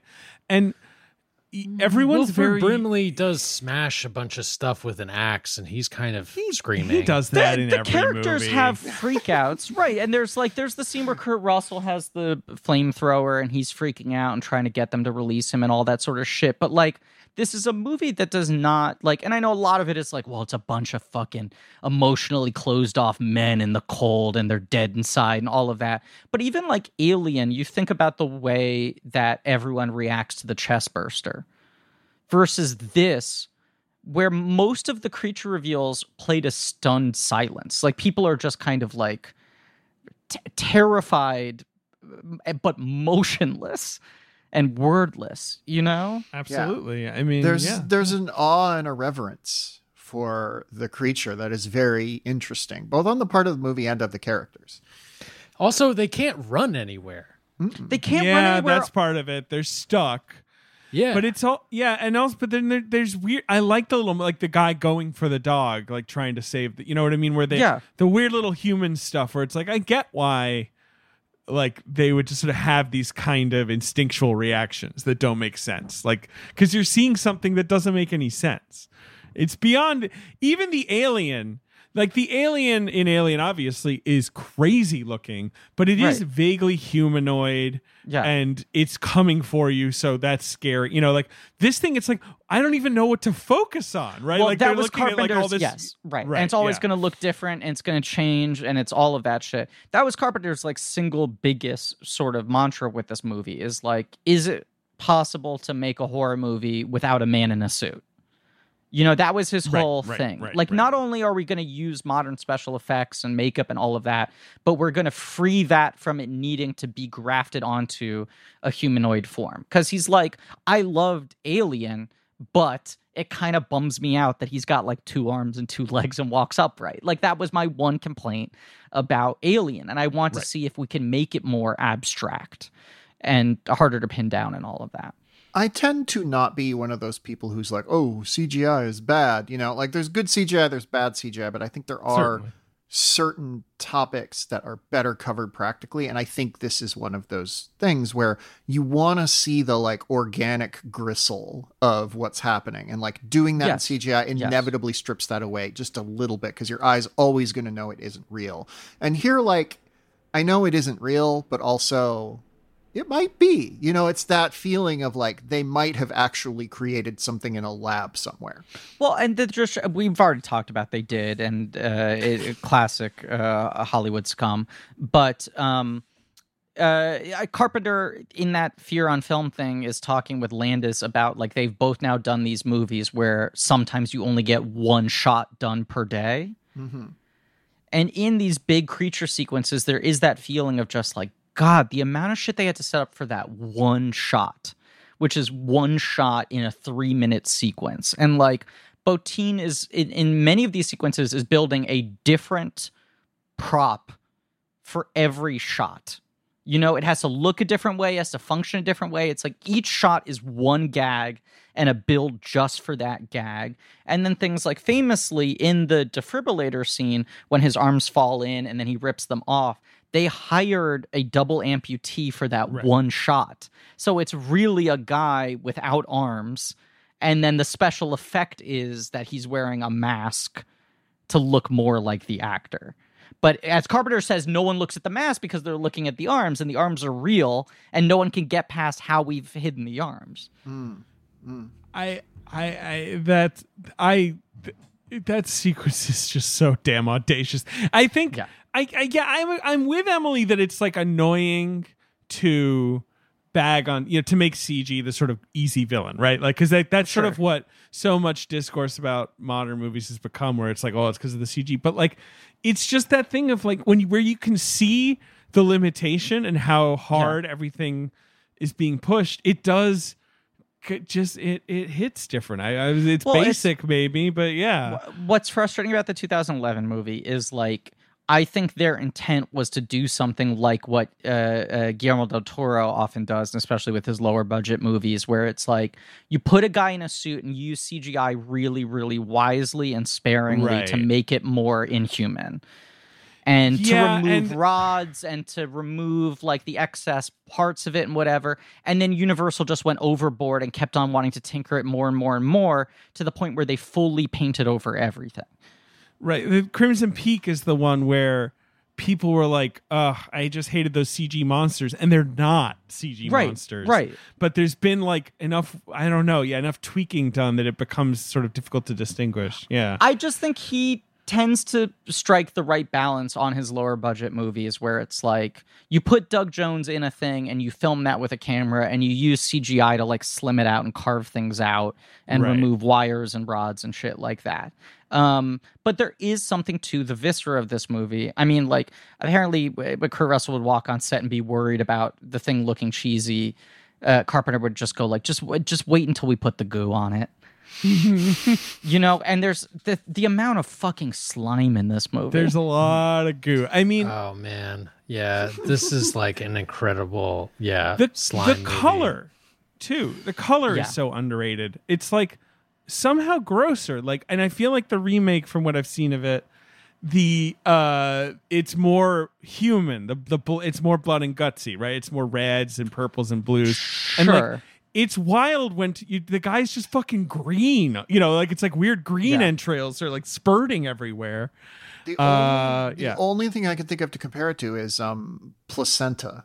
Like that is the feel of it. It's like something being born. It looks like tumors to me. Like when you've seen like footage of tumors being removed and shit. Right, where it's like this is not human, essentially. Like this is something that grew that wasn't part of the body. Right. Yeah. Right. Yeah. Well, can I say, I've been on the record, I like snow crime. Man, do I love cold slime. Wow. What? No, David, yes. David, yes. You can't just ignore the fact, right? We get room temperature slime. Yep. We get hot slime. Cold slime, though. Yep. David, you cannot just ignore that fact. Room temperature slime. The worst. Yeah. Snow crime and cold slime is a great title for something. I just want you to know that something. and have that ready at the ready. Okay. Definitely for something. Yeah. Like Double Dare, you just know that that game show set was room temperature. For sure. Yeah. Whew, I just do you guys ever just watch clips of The Thing? Because I do that a lot. Yeah, of course. Like let me spend some time with the spider today, the spider head. I just want to see it. Yeah. This is one of my go-tos for that. Yeah. Yeah. It's at the time we're recording this, it's about to come out on 4K in a steelbook. I've still not been able to pre-order because I keep on missing it. But I'm so excited to have that fucking disc because like Total Recall is the other one that I put on and just watch certain sequences over and over again, trying to figure them out. Mm-hmm. And this one, it's just like any 2 shots you can just frame by frame it and just fucking live in it. Yeah, I mean, just I know we're jumping all around here, but like the order of like that defibrillator scene is okay. Chest opens up, eats his arms rip off, right? Mm-hmm. Yep. Then like the monster comes out of the chest. Ah! Well, no. So the chest has turned into a big mouth that's hungry and has eaten his arms. Right. Then it eats him. Sorry. Yes. But then the head starts to just sort of stretch off the body. Right. And you got a lot of green tendrils going, and then the head finally pops off and grows legs and starts skittering around, but also coming out of the chest is another crazy head. Yes. And that head sort of like poking on the ceiling and going like, "Rrr." And meanwhile, Kurt Russell is sort of looking at it going like, ooh. Which is my favorite part. Like Kurt Russell isn't like, oh my God, burn that fucking thing right now. He's just looking at it like Jesus. Like, which maybe that's the reaction you have, right? Where it's just sort of like your brain's like, you know what? Let's disable all higher functions. I find it realistic. I think everyone just goes into complete shock in this movie. And it's like, as you said, Emily, there's a certain degree of awe for this thing, but there also is just the like, I can't process what is happening. And weirdly, that makes the horror more realistic than most films you've seen where people accept far too quickly, oh, there is a burn man who haunts your dreams. Yeah. And you're like, well, I guess that's Freddy's deal, you know? There's the classic fight or flight reaction, but there's also, the freeze or fawn, the 4 Fs. And like, this is a movie about people who freeze. Yes. They freeze and they don't know what to do, and then it's too late. And Kurt Russell's the one who figures out what to do just quickly enough to set something on fire. And these guys are just like, I mean, you have all the early scenes where it's like these guys barely talk to each other anymore, you know? Yes, they're right. They've all settled into their like Antarctic. They're sort of in hibernation, right? Because it's like, it's dark. And what I love, though, like, again, like a fattier movie, whatever the opposite of a lean movie, it would have more scenes of power struggle, like of like, well, you can't be in charge. And instead, this kind of boils it down to like one scene. And McReady becoming the sort of, like, like there's the guy who's like, I can't do it, right? Like he's like, well, you should be in charge. Well, I can't do it. It's just sort of obvious that Kurt Russell's going to be. We know Kurt Russell's the guy. He's the movie star, but also he's just fucking like wafting confidence, like in His the way name the is others Mac are not. Reddy. Yeah, he is ready. what the He fuck? do be ready. Yeah, he ready. Yeah. he ready. But like, I just like that there's not like a lot of shoe leather over like, well, should the helicopter? No, come on. Like we get, that stuff is great. No, and that power great. struggle scene like really happens pretty deep into the movie. Unless I'm misremembering, leads Pretty directly deep. into that No. defibrillator scene. Like you have that sort of standoff with him with the flamethrower, which then like he's sort of wrestling control. Where he's right got the before dynamite, everything. where he's like, Right. he's all snowed up. What do we think of Snowy Kurt, by the way? Because he's also pretty cute. Oh Fuck. my god. Want to so warm this- that guy up? Yeah. This is the eye thing I want to say. We said that he's got very gentle, tender, right, pretty eyes, right? And he He's is a got very pretty man. We're saying he has a twinkle dial somewhere on his body that he can turn up and down. Yeah. But there's something to just his eyes being so goddamn icy blue, especially when he's just surrounded by brown hair, right? Like you have like this dark mane and this beard. There's so little flesh actually showing on his face. You're not really seeing his bone structure. So it's like this guy is just kind of like hidden. But then these eyes cut through in every single shot. And the colder he gets, the more covered in snow he is, the paler he is, the more hypothermic he is, the more his eyes pop.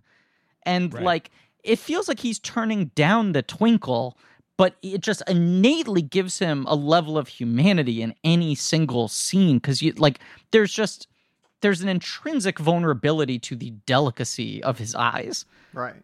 There's the, what do we do when we try to figure out if somebody's trustworthy? The first place we look is their eyes. So like, Right, you look them in the eyes. Movie needs a fucking good eye actor at its center, and like that's so key to everything. Like I feel there's a lot of scenes where his eyes are kind of just lit slightly better within the scene, just so we can see them more. And I think that's a huge part of why this movie works.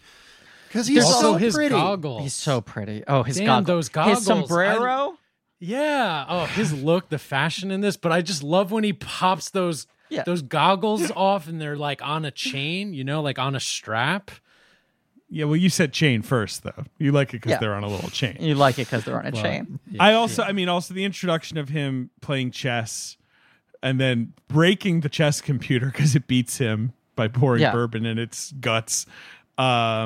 And he doesn't like to lose. It's Adrienne Barbeau, as Barbeau. the chess computer, But I just like that, where it's like this like no one's fixing this chess computer. Like this guy hates to lose so much. Right? Yeah. The tech is so good. The scene where Wilford Brimley like figures out life on Earth is doomed with what appears to be like an Atari is great. Yeah, with like the weird sort of asteroids thing where it's like like I love that. It's like he's playing Oregon Trail. Yeah. What program or like how you know what I mean? Like what was the fucking algorithm to lead him to that? He coded it in BASIC. Yeah. Sure. DOS. Yep, that makes sense. Brimley, by the way, and this Brimley. is like his fourth or fifth role or whatever. Like I feel like the China Syndrome's this big breakout, and this is one of those movies where you're like, actually he's 14 years old. Like you have no idea, but like he's so good in this movie. Yeah. I love everyone in this. Everyone's good, right? And everyone's doing unshowy work, and that's part of the magic. Like I appreciate that, but I'd love just a whole movie of him in his cabin mumbling to himself, right? Like if we do like a thing 1.5, a thing side equal, a Rosencrantz and Guildenstern thing where it's just like him grumbling. I could I just want to live in his grumbling. Well, there's the Wilford Brimley line thing, of course, which is when Cocoon reached theaters, Wilford Brimley was 50 years, 9 months, and 6 days. And he's playing a grandpa. And everyone else in the movie is like 30 years older than him, and you don't question it. So, there are, the Brimley Cocoon line is its own Twitter account devoted to telling you which celebrity just passed the Brimley line any given day, and it's always astounding. Martha Plimpton just passed the Brimley line. Tanya Harding. We love Martha Plimpton. It was a little sad. Fred Durst recently. As he's rebranding into whatever it is he's rebranding into. He sort of looks like the sheriff from Longmire now. But it was a little sad, of course, when Brimley died. Yes, and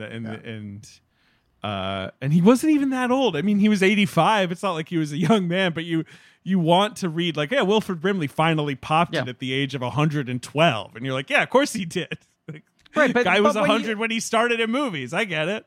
When you see that like a month ago, the lead singer of Bare Naked Ladies crossed the Brimley Cocoon line, that doesn't really process. Jeff Mangum from Neutral Milk Hotel. My point is, this movie is only 3 years before Cocoon. So he's like 47 in this movie. And it is incredible, the difference. He does not look young in this film, but this movie, his hair still has some color in it, and he doesn't have that big old push broom mustache. And when he shows up in Cocoon 3 years later, you're like, this man is 100. Someone please put him on life support.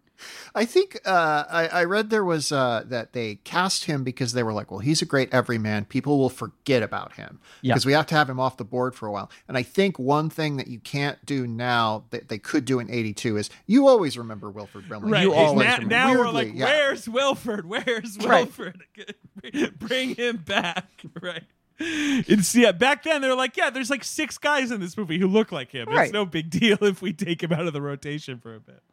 But by the time I see this movie, I'm just like, how am I going to take the Quaker Oats guys seriously in a horror? It felt like it was overpowering. Well, they did cut out the scene where he uses the computer program to diagnose everyone with diabetes.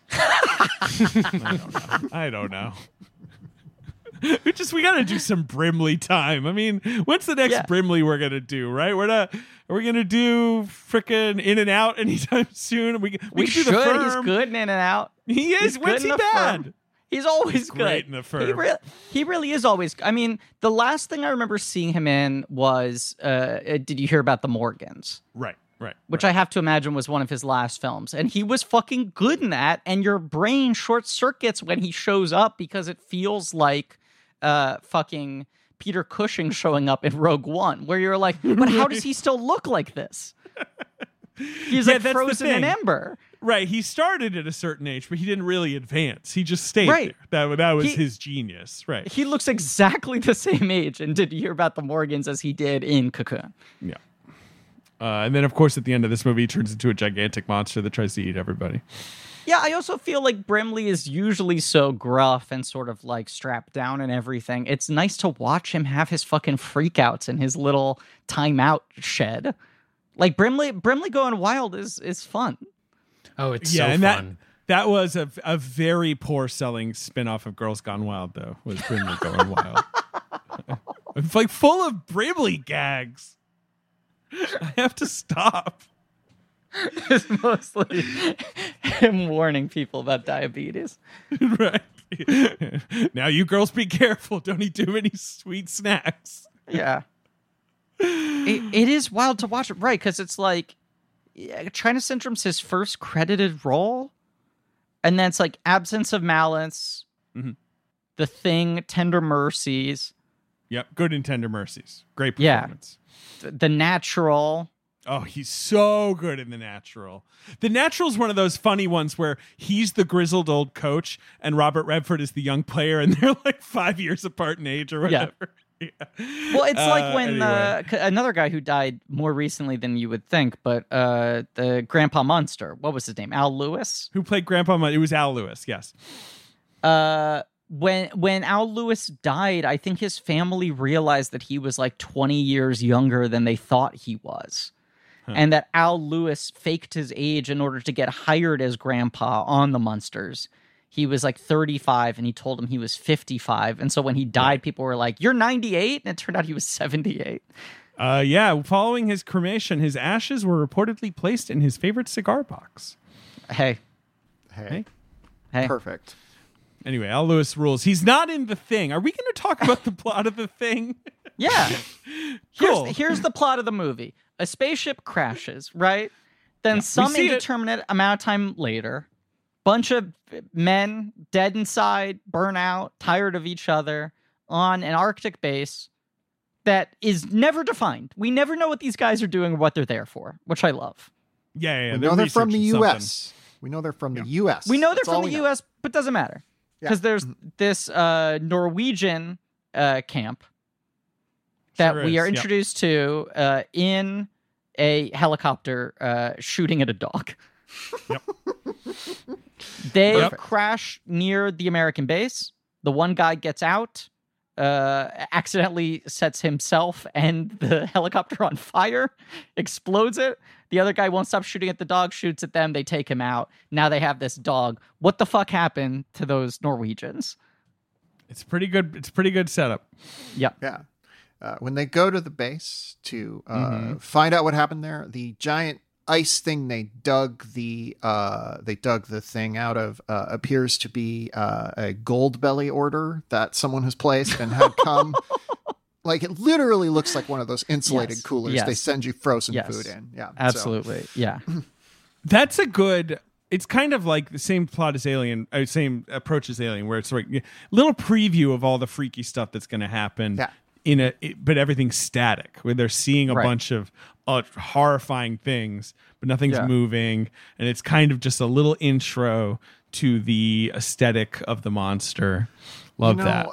We've been talking a lot about how that scene with the dogs and the tentacles coming out of the dog, like, really just seems like but like that creation in the Norwegian base, the mutated man, the two-face thing. That sets you up pretty well for what's coming. That is true. Yeah. I think there's something about the dog's face peeling so rapidly. Yes. I mean, yeah, the way it pops rather than there's no warning. Yeah, I rewound it 3 times. And I've seen this movie before, but I rewound it 3 times because I was like, I know the gory shot's coming. And when that shot starts with like 5 solid seconds of an animatronic dog head before it peels open, it's not like they cut to it right before the peel. You're watching an animatronic dog head with fur looking realistic, and then suddenly it peels open. You go, wait, that was the robot the whole time? Like, this was the special effect shot? It blows my fucking mind. But this dog goes ham. It does. It goes ham, turns into a tentacle monster. Starts fucking with the other dogs. The other dogs start fighting their way out to escape. Right, and they eventually figure out that it can only be subdued with fire. And then they realize they got a thing on their hands. Wilford Brimley's the one who figures it out. Which, like, God, the way he just sort of... These guys are worth their weight in gold. If you can get like sort of a fucking crusty old character actor to like deliver your mumbo jumbo exposition like they resent it, and just go like, I don't know what to tell you. Seems like an alien. That would be a great career. That would be a great career, to just be the guy who comes in and says, God, I don't want to be here, but alien.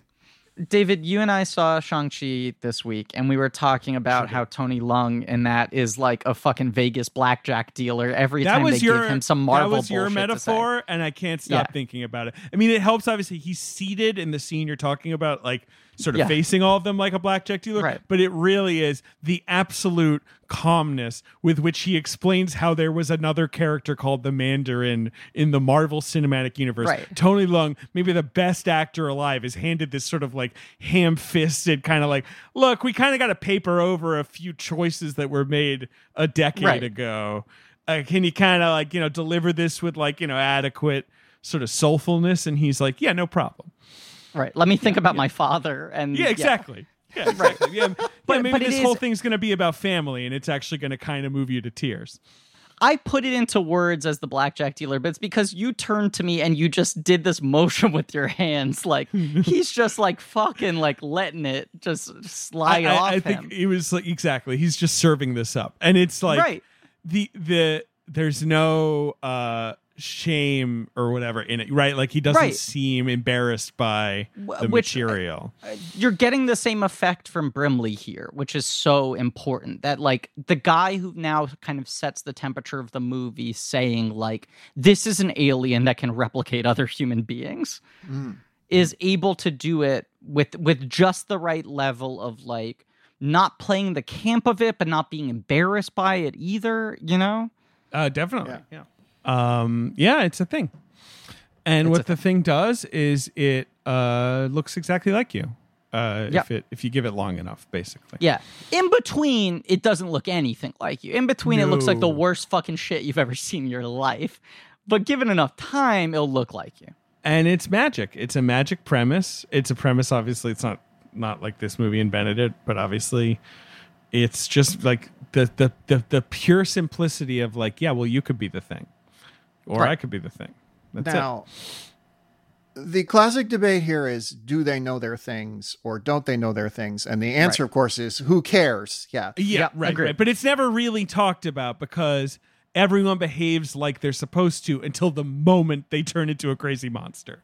Right? Yeah. Right. Yeah. Mm-hmm. Yeah. Which the fact that it's unexplored makes it scarier, because that's almost the most terrifying concept in the movie is, what if I'm the thing and I don't realize it? It replicates you so perfectly that it replicates your mental state right before the thing takes over you. It's kind of what it's, I mean, the ending is so perfect, but it's not just that they're like, well, maybe you still are the thing. It's like, or maybe I am. I don't know. Right? Yeah. Right. Yeah. And that's why I think this movie is a trans text. We got there, everybody. Let's dig in. I'm gonna do a couple readings on this and why I think it's a trans film. So there is this thing that this thing. I resisted, Griffin. You couldn't. I can't resist. I'm gonna take it every time. I'm gonna take a detour into Ari Aster's masterpiece Midsommar.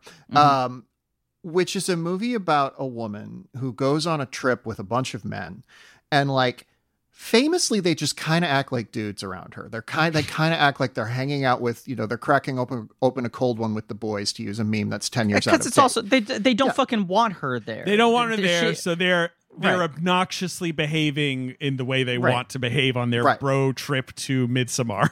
Right. And I saw that movie shortly after it came out publicly, and was just blown away by it and was deeply moved by it. And I was like, why am I moved by this? And it is this thing of, God damn it. It is this theme of, before you come out to yourself, before, as we call it in the community, your egg hatches, you are frequently in spaces with other men. And you're just like, well, what you perceive to be other men because you think of yourself as a man. And you're just like, what is happening? None of this makes any fucking sense. And we're all just kind of acting like it's absolutely fine. And I am learning the customs. I'm learning them through, osmosis. And I think that the thing captures that feeling of being trapped in a space where you're not entirely sure if you are human, if you are someone that exists in this world, or if you are like some sort of deadly shapeshifter who needs to like go off and like make their head go off and become a spider. But I think there is a flip side of this, and this is the way I've always read this as a trans text, sort of stemming from Midsommar again as an example, which is there's this play called A Spy in the House of Men. It's written by a trans woman whose name I forget. And the concept of it is, when you are among men, you hear how men talk about women. And sometimes that is, I'm just blowing off steam about my goddamn wife, when you Penny Sterling. When you are among men, and they perceive you as a man, they talk about women in an unfiltered way. And when you figure out you are a woman, you also immediately figure out the ways that men have been talking about you all along. And it is fucking frightening because, some of it's just blowing off steam and it's fine, but there's inevitably one guy who's just a little bit too angry, just a little bit too something. And you're like, what the fuck is going on here?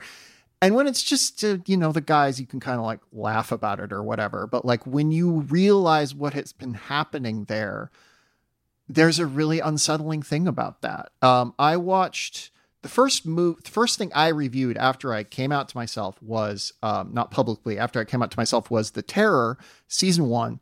Great television show. Glad I get to be the first one to mention it here instead of Karen Hahn, my nemesis.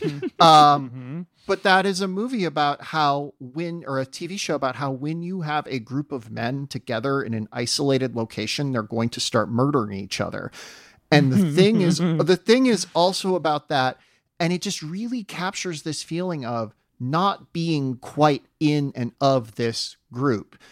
This is a movie about outsiders within a group of men, both literally in terms of the monster of the movie, but also within the way the camera regards them as like, none of these people quite work. None of them quite make sense. They're all archetypes. They're all very strange and weird and flawed. And they're all kind of unknowable. I mean, the lack of backstory we're given, the lack of sort of big emotional sort of catharsis scenes.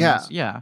Something I always think about is that also whoever signs up for this job has something that is going on with them, which I think also it's like they don't even lean into any of the backstory, but it's just it's like inherent. You're like, it's implied. Yeah, you're not going to sign up for. It's true. Like, yeah, sure, I'll go to Antarctica for an indefinite amount of time. Sounds like an adventure. Oh, it's 11 other guys. Sun doesn't rise in the winter. Yeah, that sounds cool.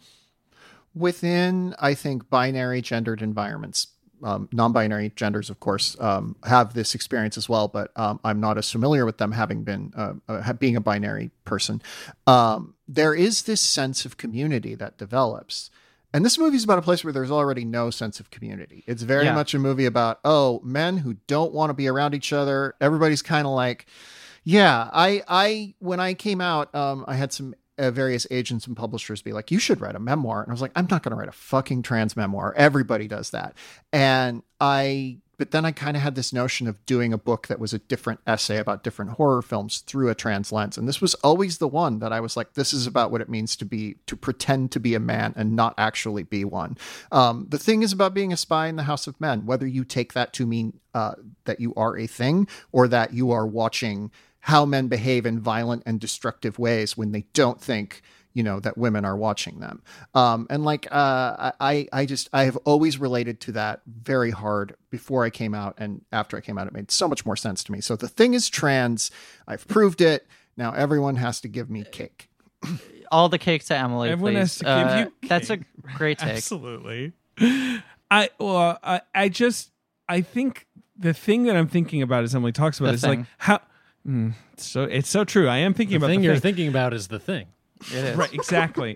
is how like no one ever really becomes friends or comes around to each other in this movie because they can't, because the distrust is always going to be there, to the extent that like we're kind of rooting for. I mean, like also it's I'm a modern viewer and I probably first saw this movie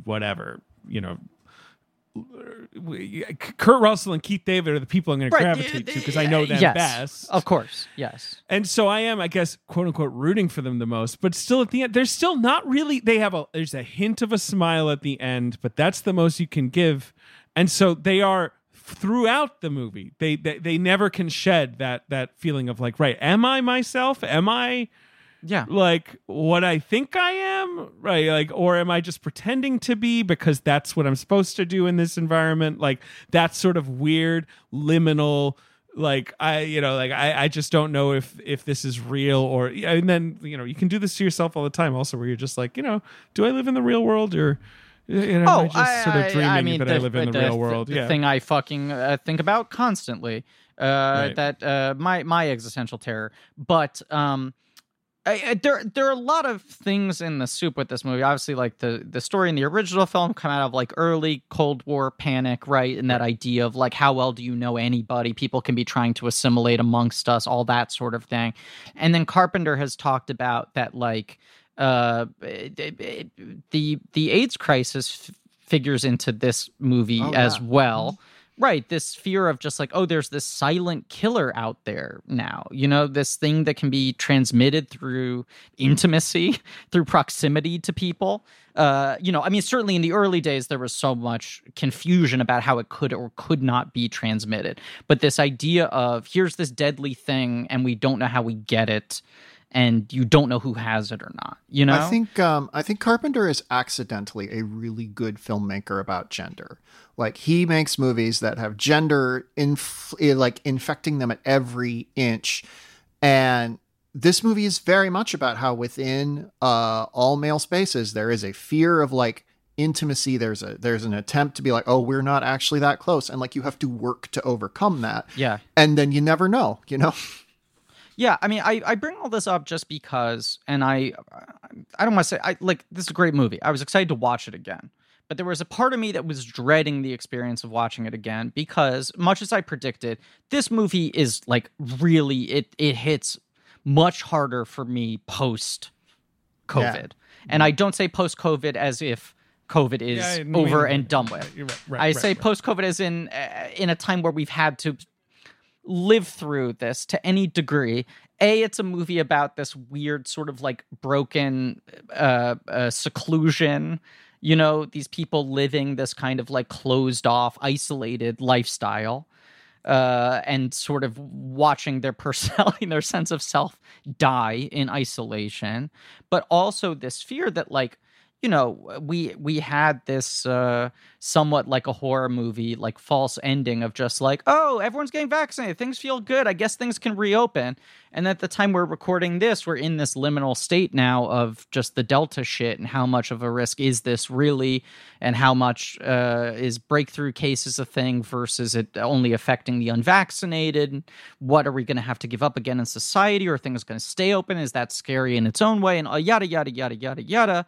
I do increasingly now, after like a month where I felt like I was living my life with relatively limited anxiety, at least for me, I'm now back in this stage now where I have that sort of weariness anytime I look at another person in the flesh.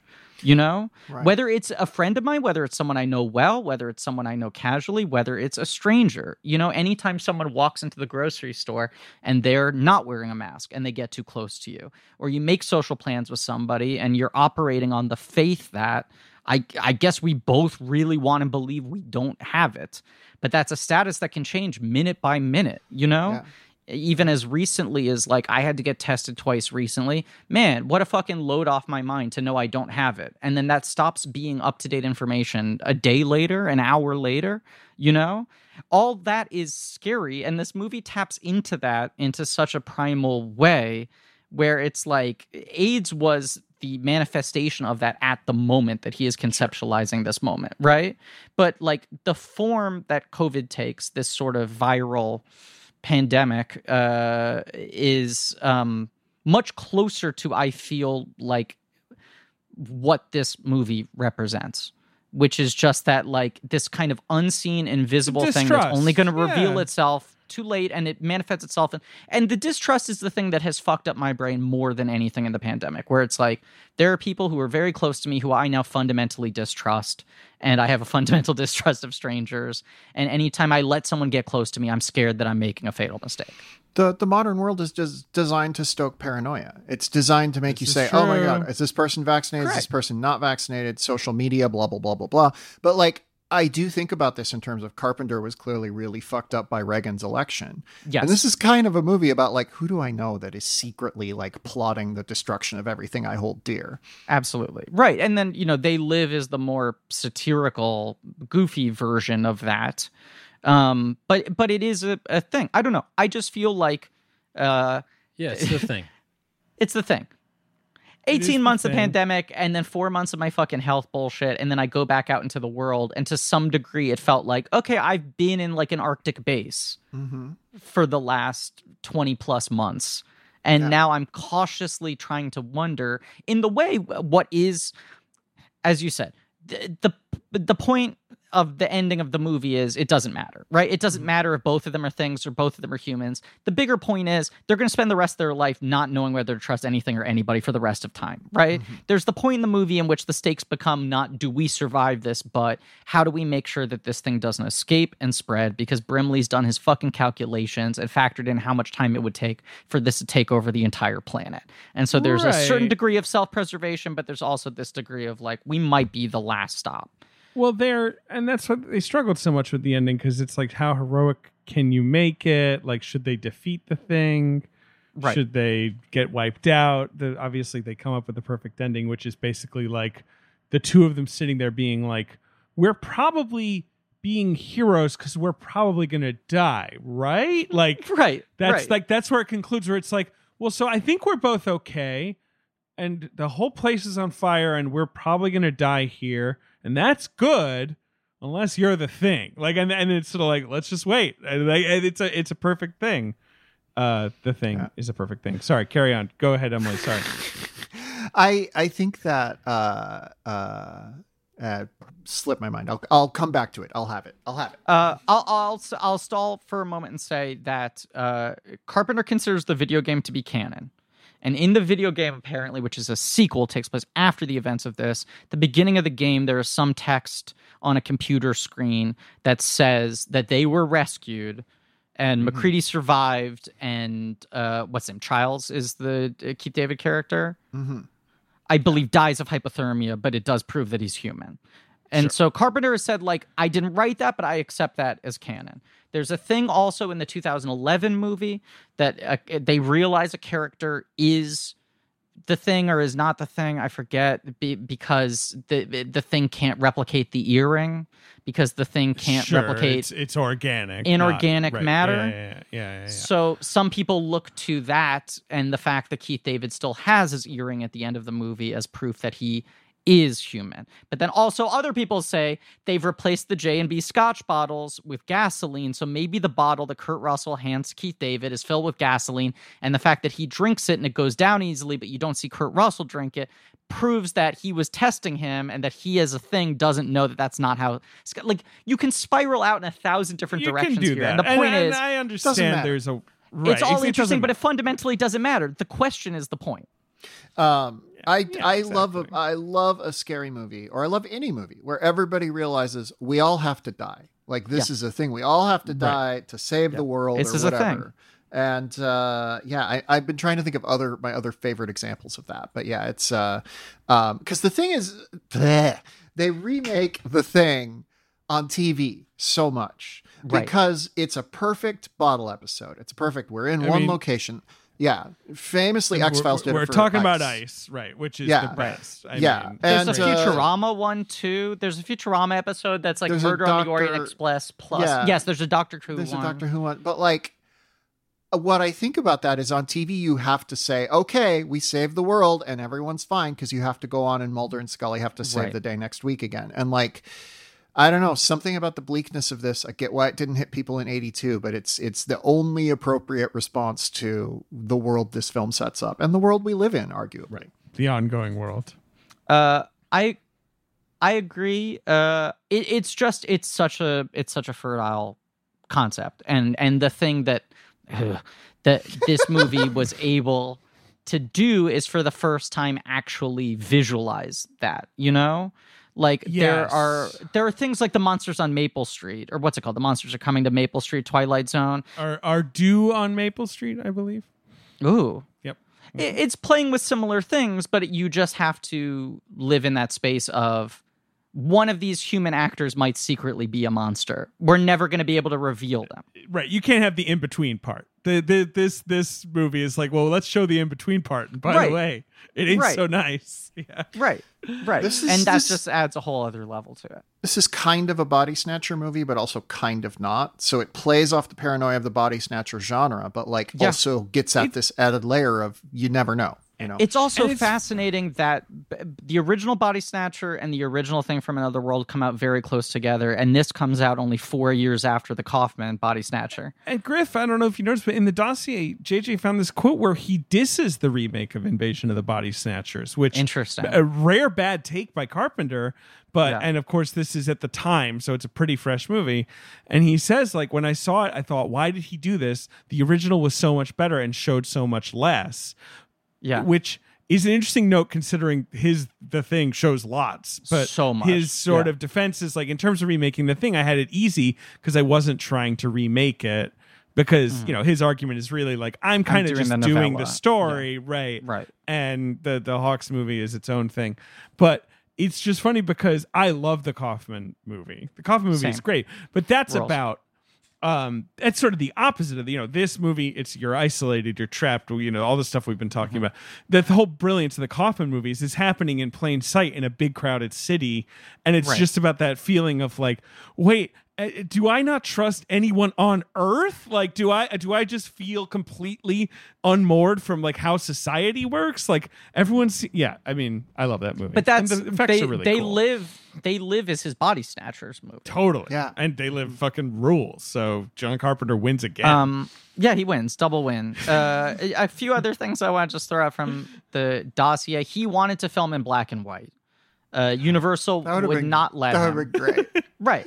But then his thing was like, cool, so then I'm going to have this thing be so devoid of color. I want everything so drab and bland so that when the thing shows up in any manifestation, whether it's green tentacles or red dog head or whatever, it really, really pops. And so a lot of it is just done with lighting, and a lot of the lighting in this movie, most of it is the natural lighting of the actual spaces they're filming in, but also lighting it with the flares that the guys carry around and shit like that. It's also just, it's one of those things like watching the 2011 movie after this where horror movies are not, especially studio films, comfortable being this quiet for this long. And usually they'll only be this quiet in the build up to a jump scare. But like the lack of sort of unnecessary dialogue, you know, the lack of an overbearing score, the fact that the score is more tonal rather than like underscoring the scares specifically. Yeah, the score isn't doing the usual Hollywood movie thing of kind of alerting you to the scare rhythms, right? Like where it's like, okay, we're building up to something. It's mood setting. And even, you know, Morricone's trying to find a tone closer to what Carpenter has done in his earlier scores, but Carpenter's earlier scores are a lot more propulsive and aggressive, you know? And this is a lot more... A big theme, a good, you know, chunky theme. We love this. Is sort of a slow, simmering score, which really fucking works. I was watching this movie. It's hot right now. We're in the middle of the summer. I had my AC blasting, and I was like, the AC is taking away from the movie, and I watched it with headphones because I was like, I need to be like totally in this sound space, in the silence of this movie, and it did make a big difference for me. Definitely. Speaking of the technical elements, I think Dean Cundey shoots fire on ice so well. Obviously, fire and darkness, but there's something primal in us that's like, oh, fire in the cold. I want to go sit by the... And like, I think Dean Cundey captures that. That last scene is just beautiful. Like in a weird, haunted way. Yeah. It rules. This movie fucking rules. It really does. Have y'all ever checked out any of the sequel materials other than the video game? There was a mini series that was scripted by Frank Darabont, and the script of that bounces around the internet every so often. It's set in like a little New Mexico town that gets like infected by the thing. It's actually pretty interesting. Like, I don't think it would have been a great miniseries. I'm glad they didn't make it, but it wouldn't have been bad. You know, I feel like this was the return of the thing, which was almost happened in 2005 for the Sci-Fi Channel. Yeah. The one thing I do want people to check out is a Peter Watts story called The Things. It's a sci-fi short story. It is basically telling this movie from the point of view of the thing. And it's a story about assimilation and conversion. It's basically about religious proselytization.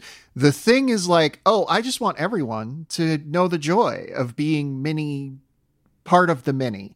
And it's horrifying and unique and really cool. And it's available online for free. So people should check it out. If you just Google it, it's right there. It's not long. It looks really cool. Won the Shirley Jackson Award. I mean, now that they're like threatening to, I guess Blumhouse and Carpenter are working on trying to do some new thing, but it's like, I would much rather see an expansion than a sort of retread of this same story. I don't disagree with you, Griffin, but I will say I'm kind of getting sick of the expansions. In general, you know, this sort of thing now where it's like we need to remake the movie kind of, but have it connect to the original in some sort of plotty way. You know, I mean, the worst version obviously just being literally like, oh, Rey is Palpatine's granddaughter or whatever. But you know what I mean? Like, but even these smaller that was good. Oh, you're right. That was good. I'm sorry. Yeah, you're totally right. But like this.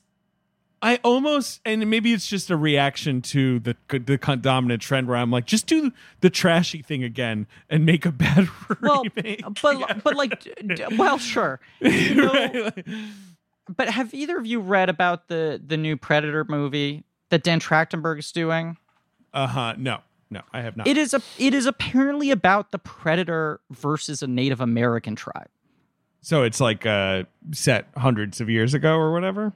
Right, which I think is kind of interesting to just go like, we need to just put the Predator in a radically different environment in the same way that like a Darabont, oh, the thing comes to a New Mexico town. It's just like, let's use the larger spook and just put it into a totally different setting is a little more compelling to me.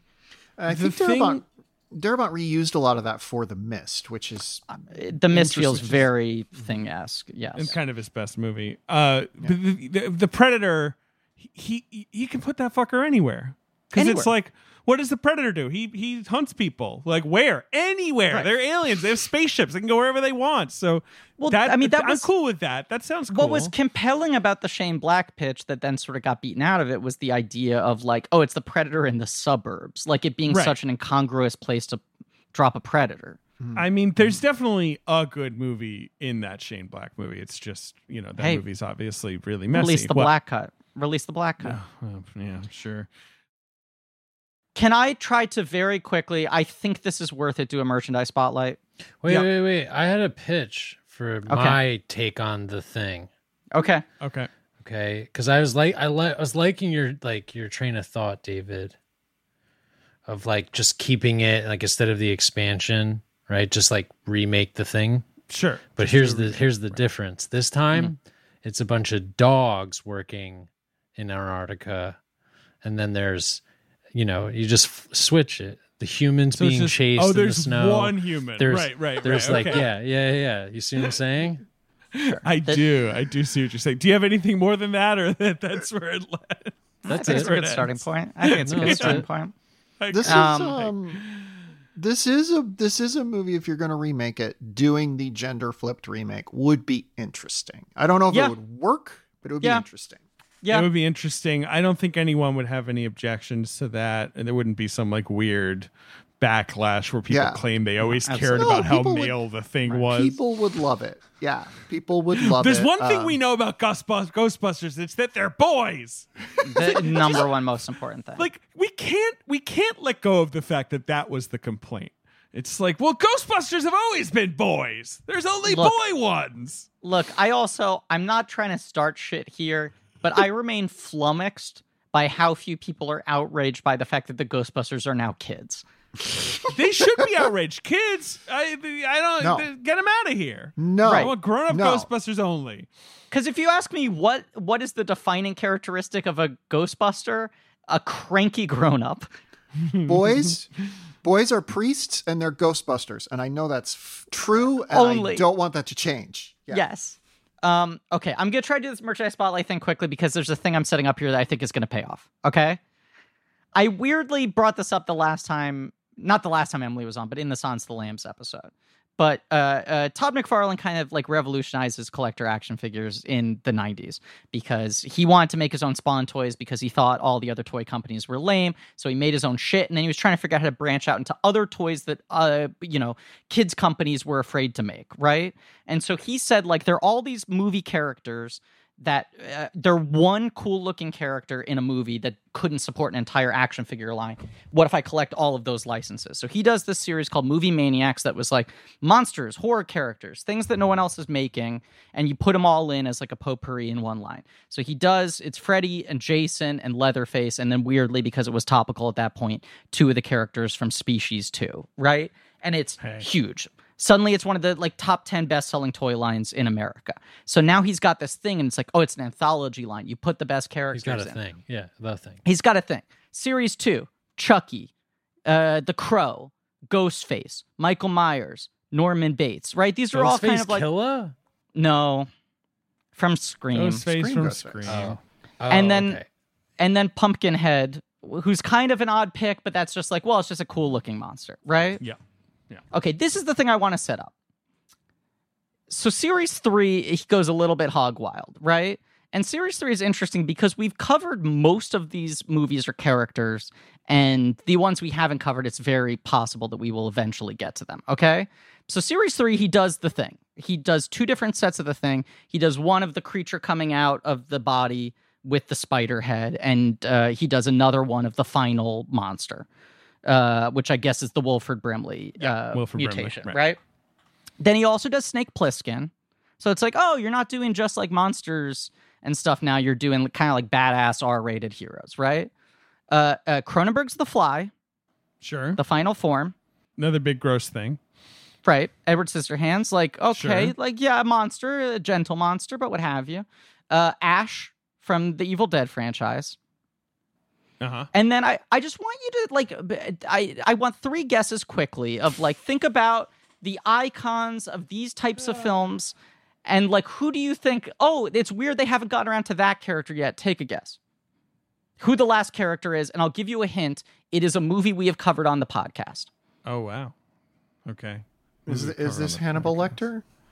It is not. Everyone wanted Hannibal Lecter, and Anthony Classic Hopkins choice. would not give up his likeness rights. It Is didn't it, happen for another 10 years. I know we haven't covered this, but it's not. So it's not like The Exorcist. It's not nothing from The Exorcist. It's which not. Seems like another Reagan obvious one. also, Right. there were rights issues for a while, end up happening about 15 years later. Ben, do you want to take one guess? Was it Fletch?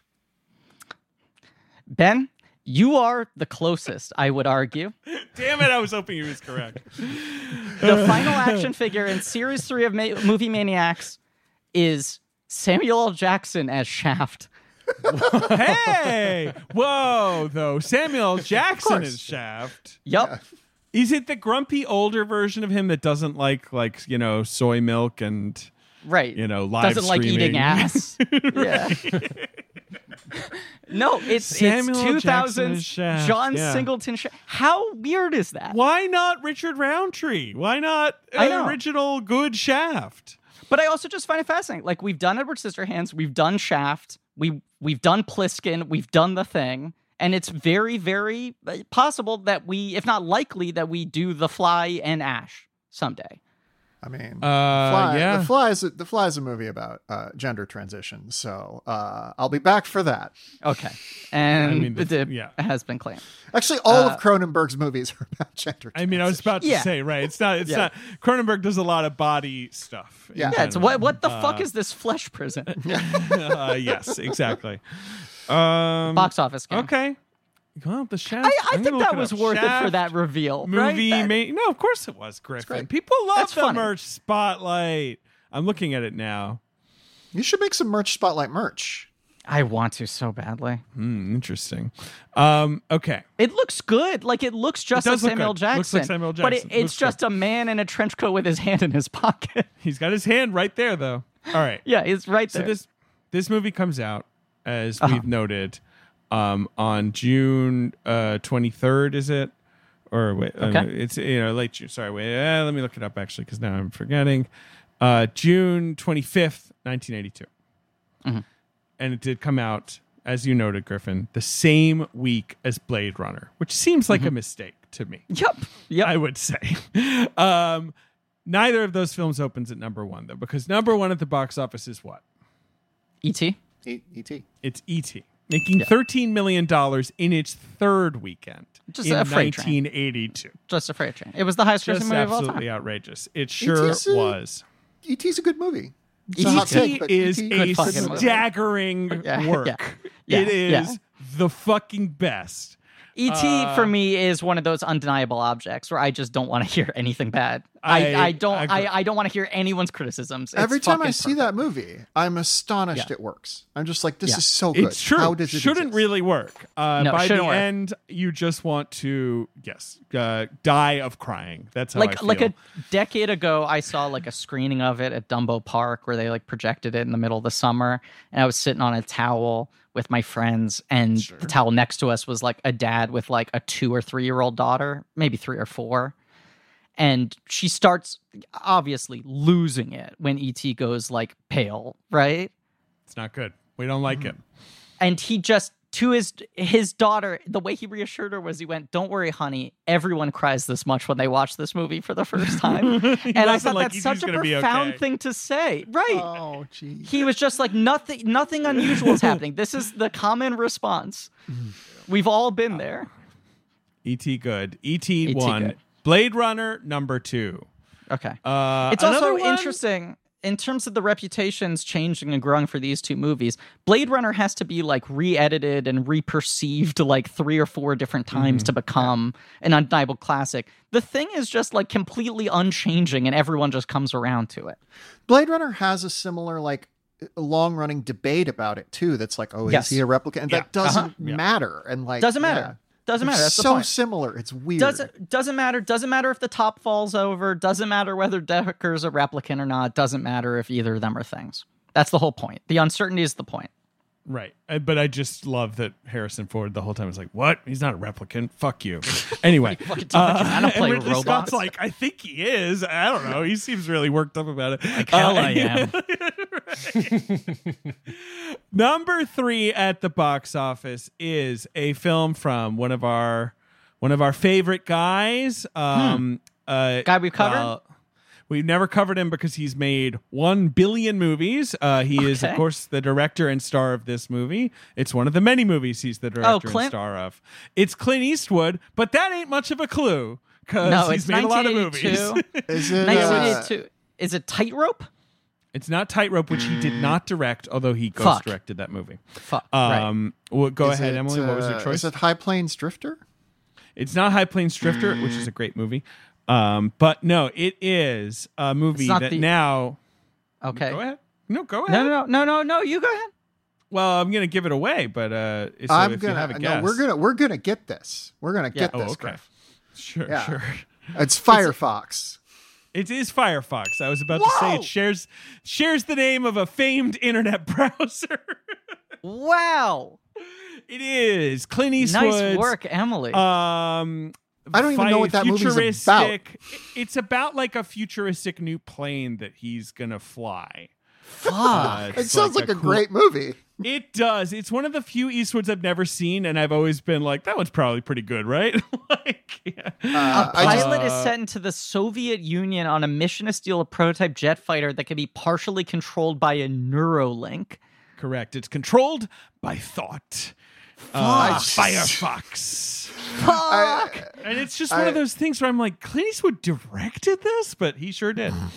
Yeah. I just wrote a piece for Vox.com about Clint Eastwood and James Gunn having weirdly similar vibes. And I looked at all these Clint Eastwood movies and every one of them I hadn't seen. I was like, that sounds like it might be pretty good. And this man directed the 1517 to Paris, which is another movie where I'm like, that was awful. So I know he can make shit, but I'm just like, I want to watch them all. But when he makes a bad movie, it is mind-warpingly strange. Yes, it's not like correct. It's phoned in. Right. Even though everyone's like, the guy basically phones it in at this point, but you're like, I don't know, man. No one makes movies like it. Yeah, but it's also like he's got some wacky Nickelodeon phone. It's not like a normal phone.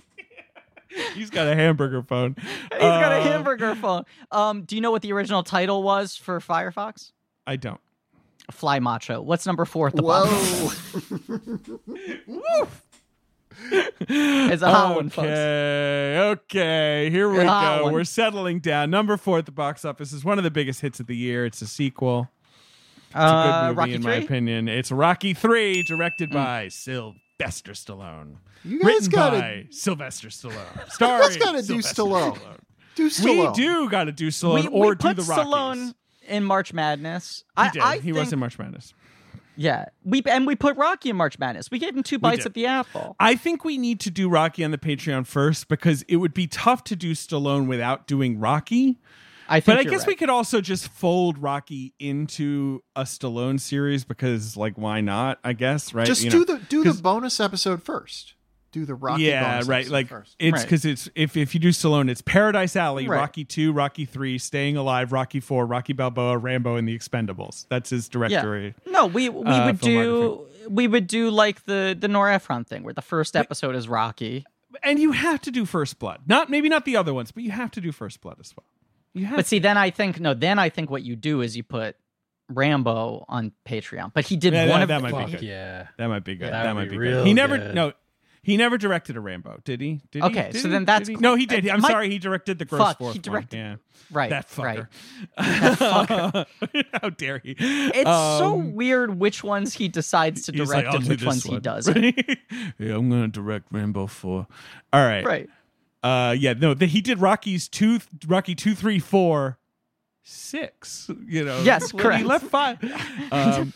He directed Rambo 4, but not 5, and not 1 through 3, and then directed Expendables, but then passed over the sequels to other people. He sure did.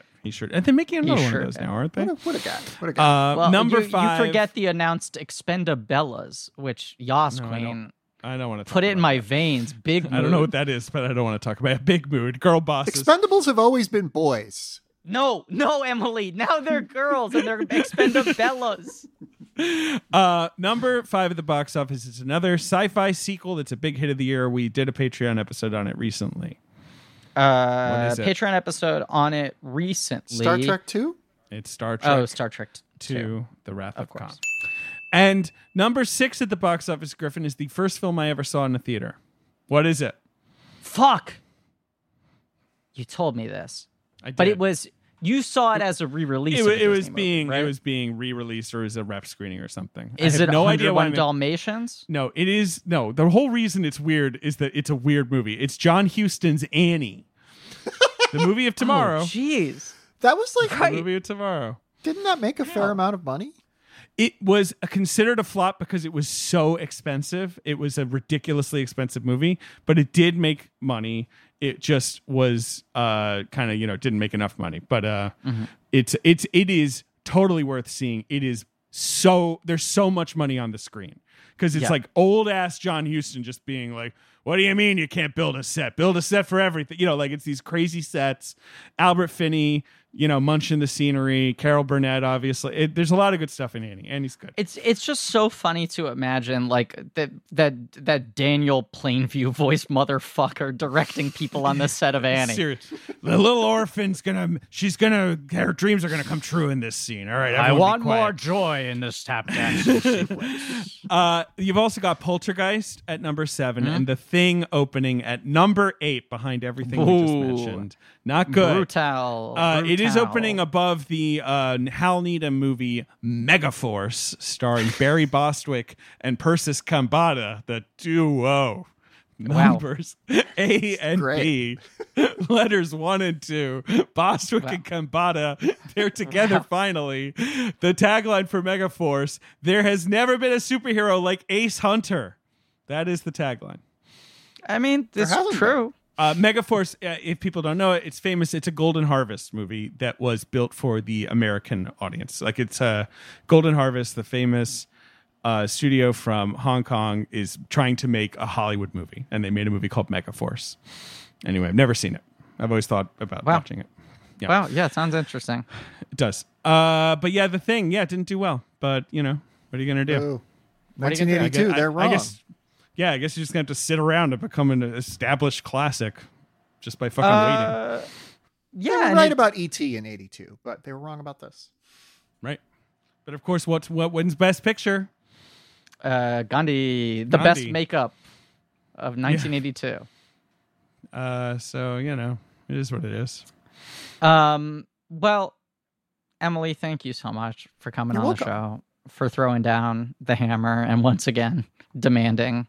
It's no one takes over the show by force as well as you do. I'm putting my chips down, calling my shot. Midsommar episode 2029. I'm doing it. Sure, and The Fly. You've already put your chips down for Fly. Let's fucking do it. Yeah, let's sounds fucking good. do it. You need to let me know when you're covering some real pieces of shit coming up, because I got to do that next. That's my next thing. Right. What's the I fucking... need to. Right. I'll keep my eye out for real stink bombs. Right. It's like horrendous. Like what's the next movie we're gonna cover that has a futter whack in it? Oh God. Well, those are tough to come by, Griffin. They're tough to come by in this economy. A futter whacking in this economy. Futter whackings, they're like fucking Haley's Comet. It's like once every 80 years there's something that heinous. Emily, people should follow you on Twitter, a hell site filled with demons. Twitter.com/EmilyVDW. You can read my writing at Vox. I'm just going to plug everything. That's what I'm going to do. Plug it all. I got so much shit to plug. Read all my stuff at Vox. I have a podcast at Vox called What to Watch. It's in the thing called Vox Quick Hits. It's just Alyssa Wilkinson and I goofing around every week for about 15 minutes. That's a good time. You can and should listen to my scripted podcast, Arden. We finished our second season in late 2020. We have a short mini series coming up in November, December. 2 women solving crimes, falling in love. Very proud of it. We've won awards now. So I get to be hey, award-winning podcast. You also could read my newsletter, which is at emilybdw.letterdrop.com. My book is Monsters of the Week, the complete critical companion to the X-Files. And please don't sleep on my recent Grammy-winning album of the year, the third time I've won that. It's Folklore. It came out last year. It's very good. It's a good one. You're the best, Emily, and it's always a pleasure. I love coming here. I love talking to you guys, and I want to do it again, but I want it to be for a terrible movie. Yeah, we'll run some titles by you soon. And thank you all for listening. Please remember to rate, review, and subscribe. Thank you to Marie Barty for our social media. Thank you to JJ Birch and Nick Lariano for our research, AJ McKeon and Alex Barron for our editing, Pat Reynolds, Joe Bowen for our artwork. It keeps on getting longer. Leigh Montgomery and the Great American Novel for our theme song. You could go to blankies.reddit.com for some real nerdy shit, and go to patreon.com/blankcheck for Blank Check special features where we do commentaries on franchises, maybe Rambo someday. But right now we're spelunking in the dark with Riddick.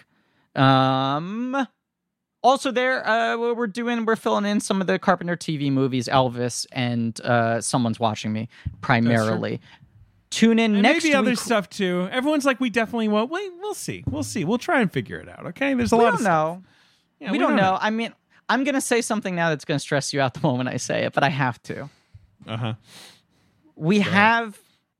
Look, it's been a weird year. There's been a lot going on. We have yet to really contend with how we're going to talk the walk this year. Look, Griff, I've been thinking about that. You're not stressing me out. You're wearing the shirt. You're wearing the shirt right now. I am. I don't know what the answer is there. I don't maybe either. We should have a little convo with JD or something. Yeah. I don't know.